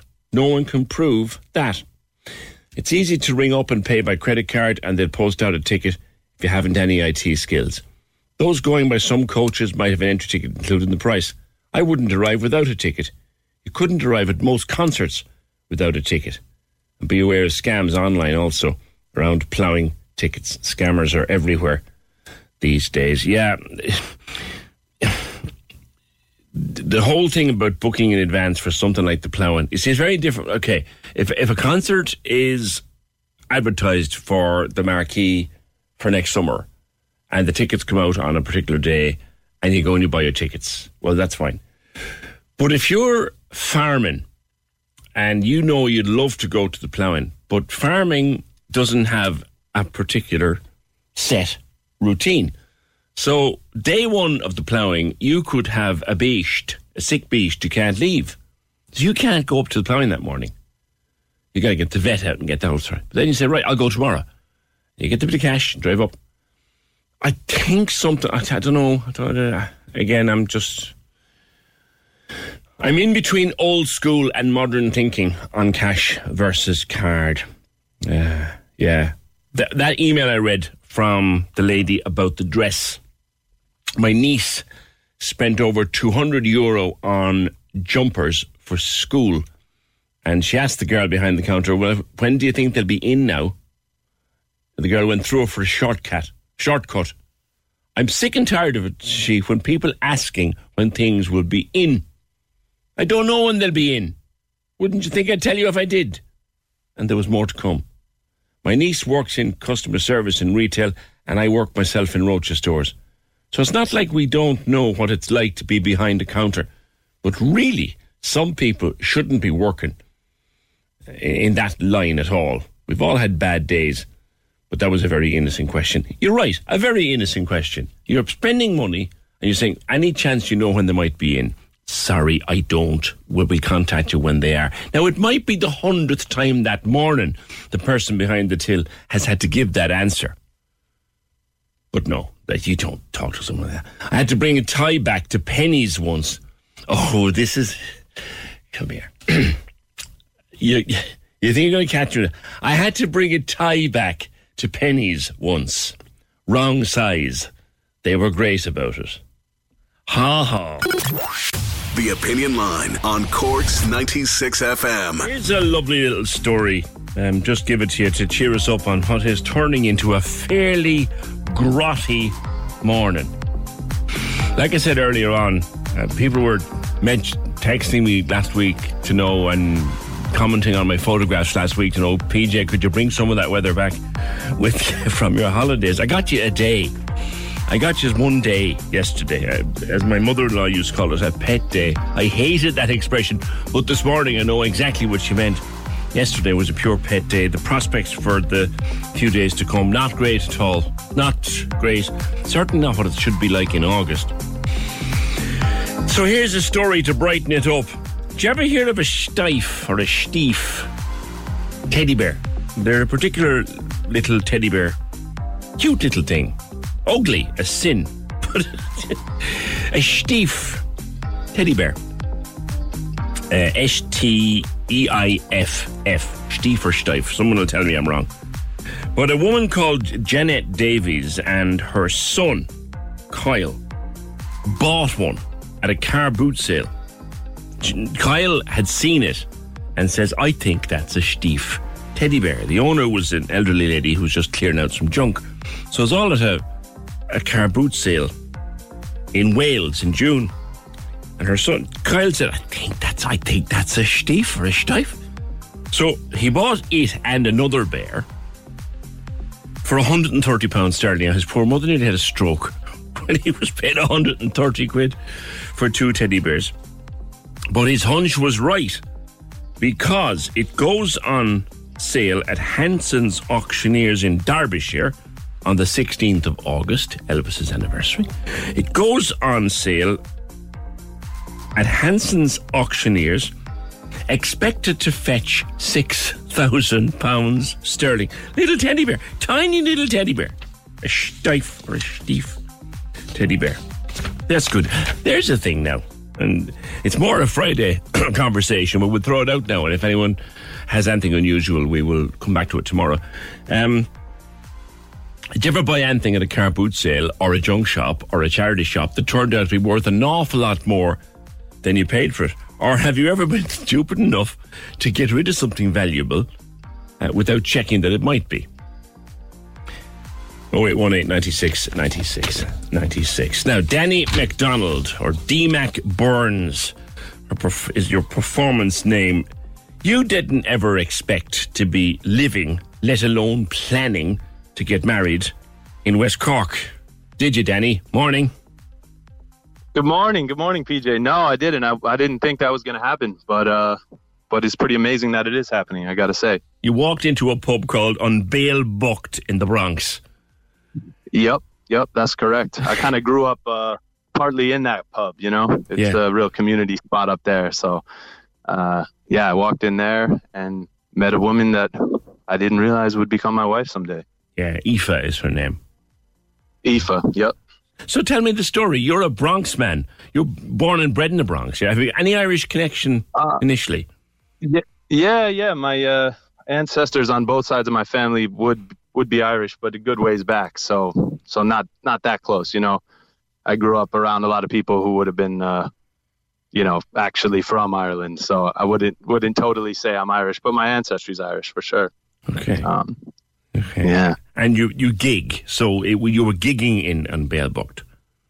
Yeah, I was gigging in the pub, and she was working there, and I was in a relationship at the time, so I didn't really think much of it. But then over time, eventually that relationship ended, and we just started hanging out a bit, and she took me back to Macroom, where I met her whole family, and a lot has happened since then. I guess so. How long ago was this?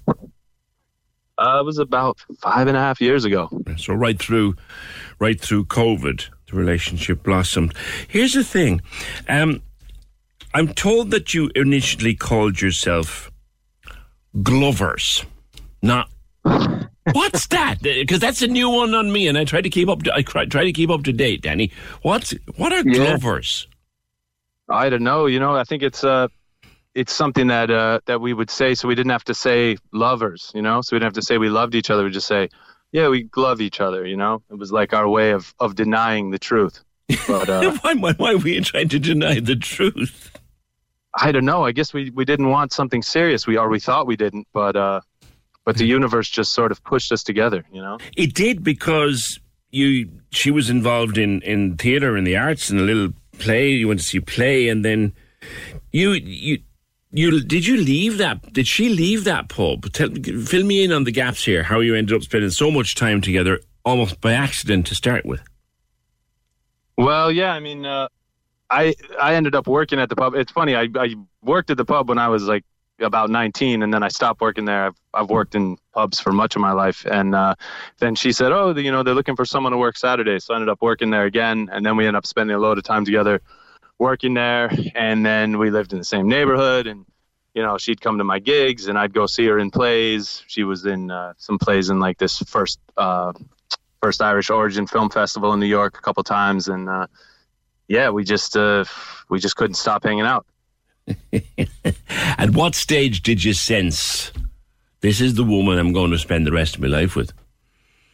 Well, I'd say it kind of hit me sort of early, which is maybe why why it was a little overwhelming. A few months in, I sort of had a vision of being in Ireland and having a kid over there, and it was like, is this real? I don't think so. So I sort of like tried to back away, but now sure enough, here I am living in Ireland with a kid. That's right. Your daughter was born when? She was born October 9th. This 2022. 2022. And you've gone from playing in the Bailbucht in the Bronx, I think it's a great name, Bailbucht, the Bronx, to you played in Connolly's? Yeah. I was fortunate enough, actually, when I first got here, I met this great guy called Matthias, who's dating a friend of Aoife and I's, and we ended up playing music together, and we started busking in Cork, and then we were busking at the Skibbereen Market, and we went out to Connolly's after we were busking to see if we could meet anyone there to try to get a gig. And sure enough, Sam, who runs that place, he had been at the market and watched us busk, and he said, "Oh, you guys should play here sometime." So we ended up playing there in December, and then Sam actually ended up started playing drums with us, and we got a great bassist from Cork, this guy called Fionn, and we ended up playing there again in June, opening for this guy called Cian Finn, who's a great musician from Galway. Yeah. You've kind of had a typical, haven't you, Danny, musician's life, because it all seems to fall together for you. Or is I'd say, yeah. Yeah, because at one point you went on the road driving for a rock band, and that taught you a lot about the music business. Yeah, definitely. I was driving a bus actually for a reggae band. All guys from Jamaica, So it was me and 9 Jamaicans on a bus, just going through the U.S. It was a wild experience, and the band was incredible. Those guys are great, but I definitely felt like some of the people I met who are on the business side of it are, it's just the music business is a dodgy business, like anything, It's a tough old game. Yeah, definitely. Aoife, you were away from Aoife for long periods of time, and that was kind of cementing the relationship, yeah? Yeah, it was, not long before she became pregnant, and we sort of made the decision to come over here. But it just sort of put things into perspective, when you're on the road and living kind of a tough life and away from the one you love, it just makes you rethink things a bit, Okay, so where are you living now? So we're living in a small place called Johnstown, which is kind of between Demenwe and Macroom. Mm-hmm. It's way out there. It's for someone coming from New York City, it's about as far away as you can get from that. Yeah. But it's an old farmhouse, so I got to chop wood and feed the range, and I've been taught a lot of hard lessons this past winter, but I've grown a lot from it. Sound like you enjoy it. Yeah, it's great. I mean, we got this wedding coming up, and there's probably about 100 of our people from America coming over, and I'd say another 100 of Aoife's people here, and it's just going to be wild. So you're getting married in a field? Yeah. A friend of ours has an event space out close to Demenwe, and so we're going to do a marquee wedding there. Geez, I'm hoping the weather turns out, but you can't really bank on that. So I'd say it might be a bit of a wet affair, but that's all right. That's something you're learning, I think, Danny, that, at least in New York, the summers are very hot and the winters are cold, but there's a summer and there's a winter and there's a fall and there's a spring. Whereas here, you wake up every morning and it's a different flipping season.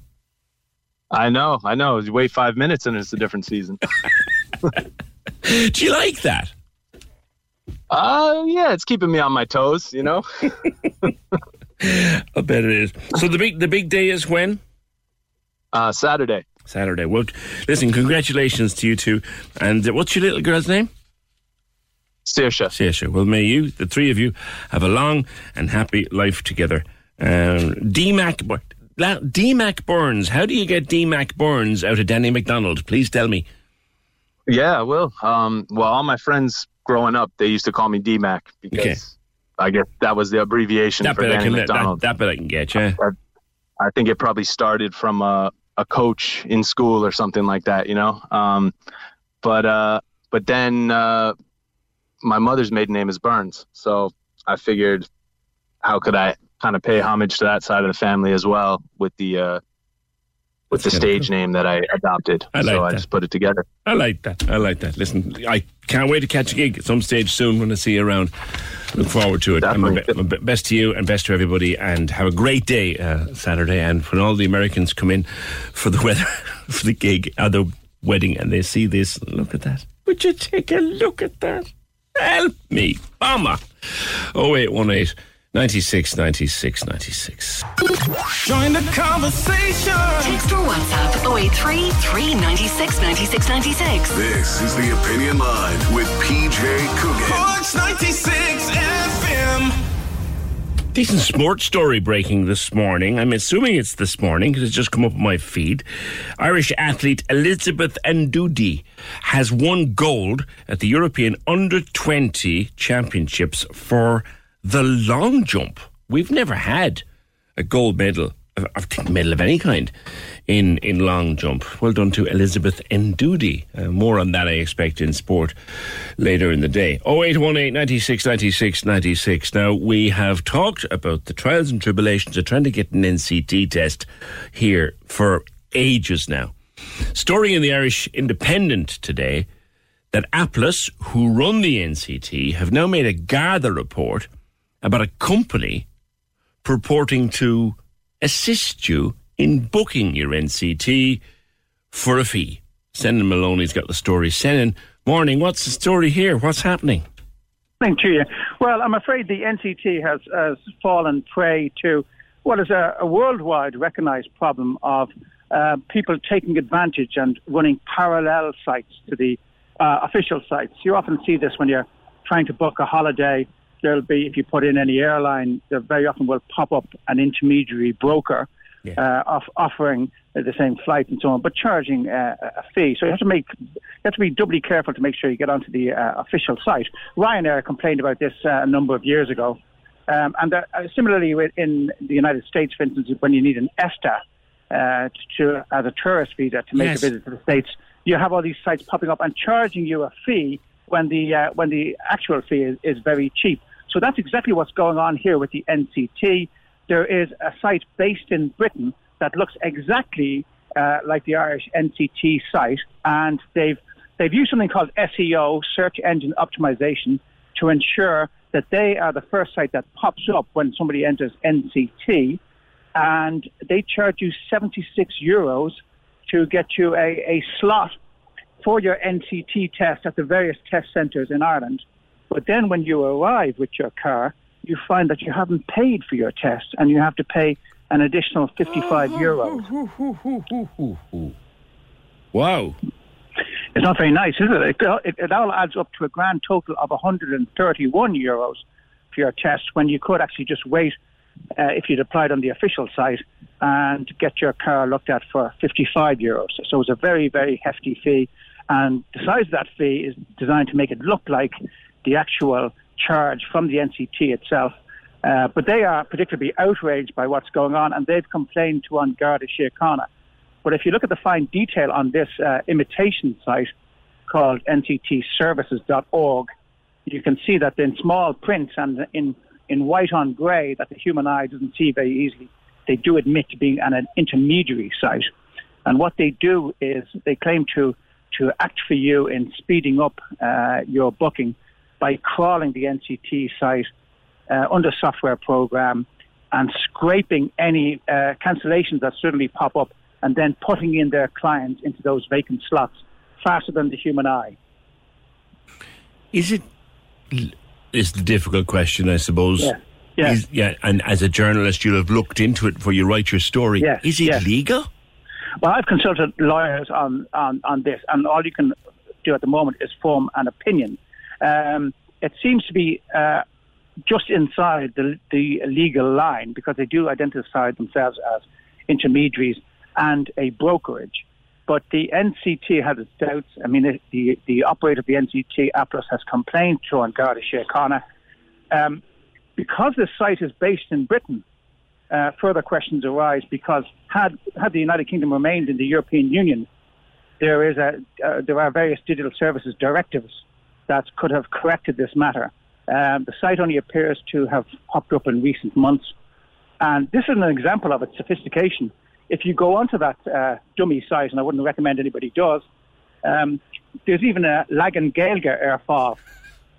You can click and get a Google translation of all the NCT services. They're never not at it. They're never not at it. No. They're never not at it. But there's one tiny giveaway you'll be delighted to hear. The same site has an English version and an Irish version, as I've just said. But the English version is delineated by a tiny little Union Jack. And no Irish official site would ever carry a Union Jack, God, no. even though we're using the colonisers' language as we speak, literally. Can you imagine the outrage if someone rang up and saw a Union Jack of the NCT? So the NCT have got, or Atlas have gone to the guards about this. Yeah. It doesn't state anywhere, does it, Senan, that you'll still have to pay you £55? No, it doesn't say that anywhere. But it has all the usual bells and whistles, including contact us and a list of the NCT sites and so on. But there's a big arrow saying it'll only take 2 minutes, book here, and you click. By the time you've left the home page, you're already entering your bank details and booking your... Yeah. And they do, so they take away your cash very speedily, and then it's only when you only get the rude shock when you turn up. Because if you go to Waterford or Limerick or Dublin or Arklow, as in the case of people I have interviewed for the story in the Irish Independent today, you will be charged an additional €55. So it's a real case of caveat emptor, as they said since Roman times. Let the buyer beware. I'm the law on tort. It's a long time since I read any of it, but I would have thought, Senan, them to be operating correctly, they should tell you you'll still have to pay your NCT fee. Well, you're getting into legal questions now, and I suppose in the digital age you'd have to call that an apple tort, because. I know where you're going with that. It is an interesting one, though. It really is. Be wary of it. So if you're searching for NCT on Google, be wary of this. And its name is what? And there's the NCT service that we have here, but this one is called nctservices.org. .org. Right. So keep well away from that. And .org would be the giveaway to me. .ie would be, Yeah. But the first thing to do is to make sure that when you put in NCT into Google, I suppose, be careful of the first thing that pops up, because they've made sure that they are the first site that comes up, and you have to make sure that you're on the NCT site proper. Okay. You will perhaps get a slightly quicker slot for your NCT, but it's a very, very hefty price to pay for that privilege. Sure is. Thank you. Senna Maloney of the Irish Independent. Keep an eye out for that. They're trawling slots across the NCT system, and they'll do a booking for you. You'll pay them €76 for the privilege, but when you go along to have the test, you have to pay the 55 quid for the test. And Apples have gone to the cops about it. Whether anything will happen, only time will tell. Thank you, sending stories in the Irish Independent today. 0818 96 96 96. On the teddy bear in Wales, Ian tells me it's Stife. Thank you, Ian. Stife or Steve, I wasn't too sure which. Stife. So, Stife bears go for an absolute fortune, says this message. Especially the vintage ones. Look for the little button. Yeah, I know. I watch too much Bargain Hunt. We all have our vices. I love auction TV shows. Dee says, when my brother, I was asking if anything else came into your life that was valuable. You didn't realise it was valuable.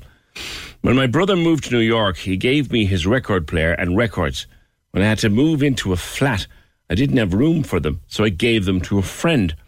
I found out that one of the records was worth a bit of money. The copy of Tubular Bells by Mike Oldfield. My God, what an epic album. I asked her if she could give it back. She just said she didn't have it. She didn't have. I know. Palawine went back. He was a great friend of myself and Fergal's here in the Pirate Radio days. Eamon Litrin, or Rennie B, was his handle on the Pirates. Rennie had this incredible collection of music. I mean, he had everything. And he went back to Trinidad, where he's from. I know he listens, so good morning, Rennie B. But he brought down a van load of records and gave them to me. The record library we'd had in one of the record radio stations we worked in, he was the record library, and I still have them upstairs, and I wouldn't part them. I'd part with me children first. 0818 96 96 96. The airport is not closed. No, it's not. Is Cork Airport closed? Someone just texted in to 083 396 96 96. Eugene Furlong tells us that the Amsterdam flight due at 10 to 10 came in as normal. Others have diverted to Shannon. That happens when you have a foggy morning and you have an airport built on top of a mountain. It's a kind of a drawback of having an airport on top of a mountain. But no, the airport is not closed. I'm fairly sure that if it was, Barry Holland would have told me a long time ago this morning. On the weather, Frank says, will PJ now admit we are in autumn? No, Frank. No, absolutely not.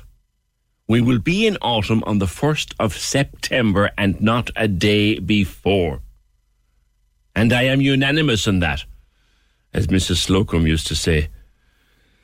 Oh, no, Frank. Let us not start that argument. Back to the NCT. Dennis is on 4. Hi, Dennis. Good morning, PJ. Morning to all, and welcome back, PJ. Thank you, sir. Thank you. Now, I was going to cover the independent part this morning, but that has been well covered now. And just to let people know that the NCT, prior to the pandemic, made 6 million profit, and they have paid 35 million dividend in payment to their shareholders. Mm-hmm. Now, what I want to to give the information to your listeners, and maybe it might help them. I ran into the difficulty whereby my NCT was out for so long, and then when I looked to bring my car back onto the road, the insurance company refused to bring the car back onto the road, stating that because the NCT wasn't until next year, even though the car is only 4 years old with 12,000 miles on it, they needed to get an engineer's report. Right. Now, An engineer's report can cost you, depending on the company that you use, anything between 200 to 300 euros. That's right. So, just to let people know that there is this danger there. Now, I can't really blame my insurance company, and I won't name them, but the car had it been off the road for a while, or what? Yeah, no, if you want to know the details, and then I'll quickly go over to the other points.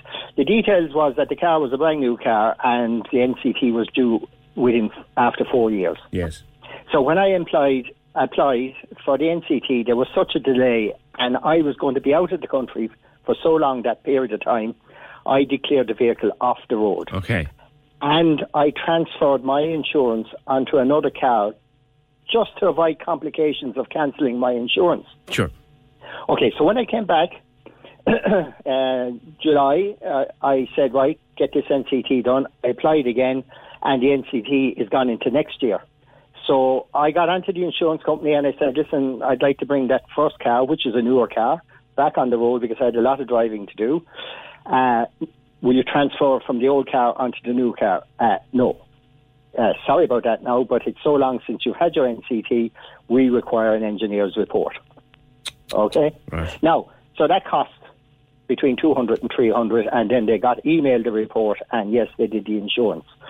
Now, Junior Minister Jack Chambers says that NCT crowd should be fined millions. What I'm saying is that NCT crowd should be sent back to Spain where they came from, and we should vote local, buy local, and our own garages can do that without all this nonsense that's going on and leaving the door open to scamming because the delays are so great.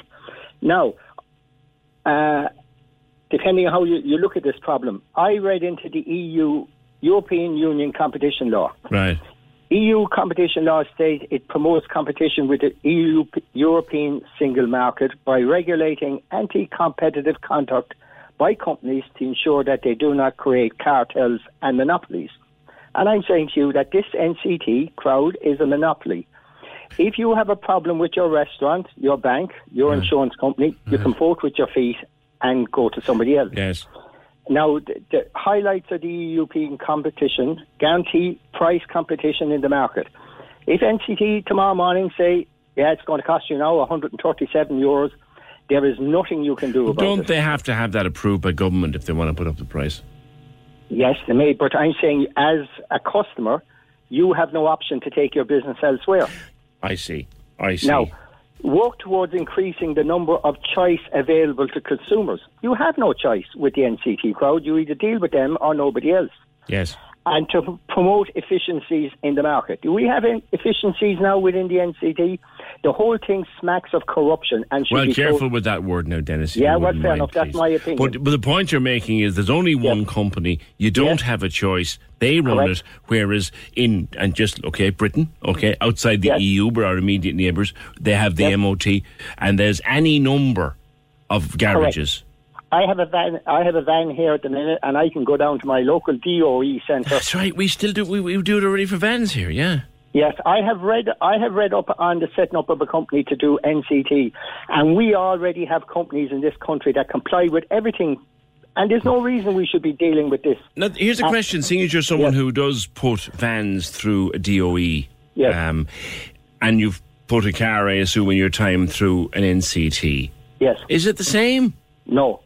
MOE is way more efficient. They're looking for the obvious stuff that is falling off and that. Now, I talked to a person who was out in Spain. Applause is the company, APPLUS. Appus, I knew I was pronouncing it incorrectly. And he said he went in to get an NCT done out in Spain, and it's nothing like the nonsense that goes on in here.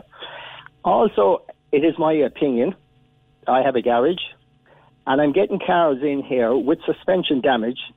And it's very coincidental. It seems to be always after the NCT that these springs and suspensions are giving trouble. Well, of course, it was a man you'll be familiar with, the great Liam Cotter, one of the best setters in the game, spotted a whole mistake in the way the suspension test was set up in the NCT. That if it was completely shagged altogether, it would pass. If you have both sides flat, it will pass. But what I'm seeing now is that it's leaking suspensions, coil springs cracking. I can't prove it, but I've often said to the guy, were you in for an NCT? Oh, yeah. They're damaging your counter. Well, be careful about that, Dennis. Yeah, well, I'm going to say that this thing, Jack Chambers, instead of finding a junior minister, get rid of him. There is no reason that our Irish companies can't do the job way more efficiently, and we wouldn't be having this nonsense that's going on at the minute. And you're suggesting that the local garage that does your DOE should be just as easy to do my little Dacia Sandero test? Yes, because the local garage are also doing buses with 170 people travelling in them. There's So they your answer. They have the responsibility. Yeah. They're efficient. Shop local, spend the money in Ireland. This 35 million won't be going out to Spain, and get these people out of the country. Dennis, I've enjoyed our conversation. Thank you. And thank you for respecting what I asked you to do when I asked you to pull back a little bit. Thanks. 0818 96 96 96. I know people get very het up and they want to use words that could land us all in trouble. But thank you, Dennis. Thank you. I appreciate that. But he makes a very valid point. Two, in fact. One, that there's just one company doing it all. Whether they're Spanish or from outer Jabrovia, doesn't matter. There's one company doing it all. And the local garage can do vans, trucks, buses. So we can't take our private car down to the local garage to have our test done down there. There's a lot in what Dennis is saying in that regard. 0818 96 96 96. Back to cashless, about the cashless society that is sneaking up upon us. Noel Maher says it comes down to the amount the banks charge businesses to lodge cash. The banks don't want cash. Electronic payments are easier for them. Can't take. Thank you, Noel. Aubrey. Now, you don't hear there aren't too many Aubreys around. Lots of Audreys, but not too many Aubreys. Aubrey, our local Centra has an only cash till now in Carrytool. Good to see. At the Aviva Stadium last year, the electronic transaction system went down during a big event, and all the food and drink had to be given out free. So there's an upside to everything. Yes, I remember that. I knew someone, or my daughter knew someone who was working on security at the time, and it was pints and burgers and chips going out to beat the new time because the Wi-Fi was down. Kev, I've not carried cash for months, each to their own, and I'm in as rural an area as you'll find. Not once have I had a problem. Fair point, Kev. Fair point. At the moment, I've got a bit of cash in the wallet, and I've got the phone. It's where I use my Revolut off the phone, and I have my cards. And I just like to make a choice. I called in this morning to a shop to buy myself a bottle of water and a bit of fruit. Paid cash. I might go home later on today, and I might go to the shop and buy a paper and buy something else, and I pay with my phone. I just want the choice. I don't want the choice taken away from me. On coffee, Joan says, on the price of coffee, PJ, if you ask for soya or oat or almond, it's an extra 30 or 40 cents almost everywhere. It's infuriating. Yes. I could be very naughty here, Joan, and say, well, if you're going to draw that kind of awful crap on yourself, then... But I know some people can't have dairy. I get that. But here's the thing. Oat milk. It's not milk. Almond milk. It's not milk. Milk comes out of a cow or a goat or other such things. Or actually camels. That's another way. It's not milk. Oat flavoured drink, maybe. 0818 96 96 96. Ger, on driving tests. When I went to America, I applied for a driving licence. On the day I did the written exam, and I went outside to the car with the tester. We sat in, he looked at my Irish licence and said, pull over to another space there, and he passed me without even doing the test. That was years ago. I'd probably fail here now, says Ger. 0818 96 96 96. Join the conversation. Email opinion@96fm.ie. This is the Opinion Line with PJ Coogan. Cork's 96 FM. I'm jerking your chain. Stop. About the oat milk and the almond milk. I'm yanking your chain. Give over. I come back from my holidays with the new season's resolution. When I'm yanking your chain, you need to understand I'm just yanking your chain, all right? 0818 96 96 96. Tim, these flipping bikes are bad enough, but four-wheelers, morning. Good morning. Is that you, PJ? It is indeed, sir. Hello. It is indeed. Now, e-bikes, or e-scooters, are all those things. Uh-huh. What have you spotted? Well, we're here in Bantry, and we're working on the design for a little four-wheeled car, electric assist pedal car, because they'd be fun and stable, and you could go to the shops in them without getting wet, and people would see you when you're driving down the road. Right. So that will sound quite good, and we're working away on the design. It's taking a few months already, but we're getting there. And then, well, is that like a little? They call them whiz cars. You'll see them in Spain. They're little tiny. They're like a go kart with a roof on it. A little bit bigger than that. You'd sit up right in it, and you pedal along, and the motor would assist you, so you don't have to. I mean, it wouldn't be for long journeys. Just, sure. Going to the shops, going to work, across town or whatever. But sure. It appears that we're not allowed to, in this country, have four wheels on our e-bike. But in other countries in Europe, we are. So that's our challenge, because three wheels, it's a bit tricky because you tend to fall over when you go around corners. We all remember the Reliant Robin. Yes, exactly. Even though they were, pretty good, but they still went around corners on their sides. So we don't want to do that. Right, okay. And you can't do it? Well, as far as you see, it's quite difficult to find out for sure. So I wrote to the Ministry of Transport, and they forwarded it to Eamon Ryan straight away, the letter saying, please can we have clarification? Because, in Sweden and Finland, in the Netherlands, in Italy, in Germany, you can have four wheels. In Ireland, four wheels isn't really mentioned in the new... they changed the rules they updated the wording in April of this year. So anyway, and then, because I didn't hear back from Eamon, I put the challenge, or put the question into the form of a video and put it up on my video YouTube channel. Right. And that was a couple of days ago. So, and that's had 30,000 views since then, because people are interested in it. I think we'd sell we'd sell the real thing, the whole finished machine, or we'd sell the plans for them, because people around the world would be interested in making a little wooden vehicle that's safe to drive. That was the plan. Anyway, that's the challenge, VJ. What do you think? You know what? Them little things, as long as it goes on the open road, as long as it doesn't go on the pavement, as long as it's not driven by lunatics, I'm all for it. Great, yes. Well, it would be speed restricted as well. Yeah. It's the same as an e-bike, except it'll have four wheels. Right. A bit like a tiny car. Yeah. Yes, like a little bit like a tiny car, exactly. But not actually so small that it wouldn't be safe. Would it be seen? It will, because it won't be so low down. You know those recumbent trikes? Yes. Where somebody's practically lying on the ground? Yes. And they have flags up in the air, don't they? But still, people miss them because they're so low down. I don't think I fancy one of those. I've never been in one, but I fancy more like a car. Yes. Did you ever see a movie called Bugsy Malone? I did, many years ago, yeah.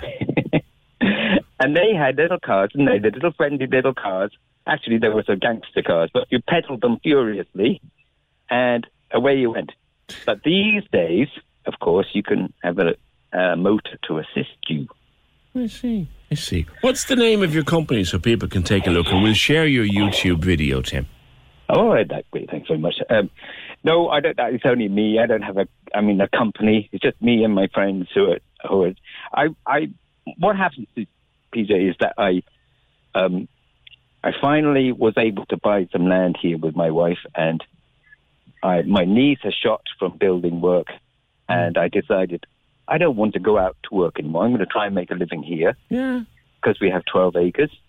It shouldn't be too difficult. This is a little retirement project for you. Well, except I'm not retired. I wish. But no. Well, you see, if this takes off and if Eamon Ryan wakes up, you might be able to retire, you know? Anything could happen. But no, we're not holding my breath on that. No, I do all sorts. I try and enjoy my life. It's, nobody's life lasts forever. Yeah. So, why not? And so I make my living from doing all sorts of things, including this YouTube channel. Okay, all right. Tim, we'll share the video and we'll see what people think. A little tiny wooden car with basically an e-bike with 4 wheels that would get you around to the shops and just small, highly sustainable, electrical little thing. I think it's a good idea. And then they get them blasted scooters off. Anyway, don't start. Thank you, Tim. 0818 96 96 96. Yeah, those bubble cars, those little bubble cars in the 50s and 60s, they were categorised as bikes in the UK. I remember seeing some stuff from France years ago. Some of the really tiny cars, like they were tiny. They were like slightly bigger than a baby's buggy. And you sit into them. They're, VSPs. VSPs. They were, Voiture Sans Permis. That's right. Yes, thanks, Fergal. Remember that. Voiture Sans Permis. They were so small, they didn't need a permit to be on the road. Thank you. 0818 96 96 96. Now, big night last night. Great celebrations last night at the final of the Best of Cork Awards, which was at La Cabaret. I wasn't able to be there, unfortunately. I was at a funeral. But congratulations to all of the winners. Just some of the people to mention. 3 Degrees was Best Hairdresser. Murphy's Rock, Best Bar again. Peaky Barbers was Best Barber. Cork Coffee Roasters, Best Coffee again. Decent Munch, Best Takeaway. Dennehy's Fitness, Best Gym. Son of a Bun won again. Montenotti, Best Hotel. Oakfire Pizza won for Best Pizza.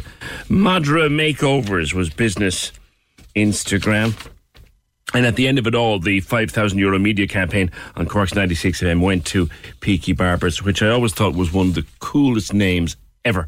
One of the coolest names ever for a barber shop. Laura O'Mahony spoke to us about it. Laura from Peaky Barbers. I opened in 2018. I was 28 at the time. Genuinely didn't know what I was doing, if I'm being honest, so just kind of took a chance. And in 2019, Sarah joined. She previously... Today? 4 years today? Oh yeah, it's our anniversary. She's 4 years today. Yeah, she's working at Peaky Barbers 4 years today. So huge celebrations all around. But and then Sarah came on board. So there's 4 of us in total. We're a very local barbershop, very well known. We care for our clients massively. A lot of more friends. Yeah, they're friends now, like, you know what I mean? So, I just think, look, apart from, if I'm not being too big-headed, apart from just kind of decent, good haircuts that you're paying for, then we do have great client care and just overall kind of awareness for people, and everyone is welcome to the shop, and that's it really. Just we have one main motto, and it's leave your feelings at the door. Yeah. And I have to ask about the name, because I know someone made the joke that Cillian Murphy would be coming up to collect the prize at the Peaky. So how'd you come to the name? I'm actually going to jump in here. So believe it or not, I actually cut Cillian Murphy's hair a long time ago, before he got famous, and then Laura done this, and believe it or not, she never even watched it. Just winging it. Sorry, Cillian. What if he's the next James Bond? He could be. Will he come in for a haircut? Wouldn't it be some picture if it could be arranged? Because he does come back to Cork from time to time. Cillian Murphy actually getting his haircut in Peaky Barbers. Now there's a mission, should anyone choose to accept it. Try and get him in for a haircut in Peaky Barbers. Well done, girls. That is, in Bantry, talking to Tim Bantry, down in Bantry Bay boat hire. You'll never guess who's been spotted going out in a boat. Emily Ratatowski. Yes. Emily Ratatowski spotted going out in a boat at Bantry Bay boat hire. 0818 96 96 96 remains open. That's it though. Programme edited by Fergal Barry, produced and researched by Richard Vickery. All the podcasts will be up later on, and we'll talk to you tomorrow just after 9. Protect your dream home with American Family Insurance. and you can weather any storm. You'll also save up to 25% by bundling home, auto, and life. American Family Insurance. Get a quote. Find an agent at amfam.com. Products not available in every state. Discounts may not apply to all coverages on an auto or home policy. Discounts do not apply to life insurance policies. Visit amfam.com to learn how discounts may apply to you. American Family Mutual Insurance Company, SI, and its operating companies, American Family Life Insurance Company, 6000 American Parkway, Madison, Wisconsin.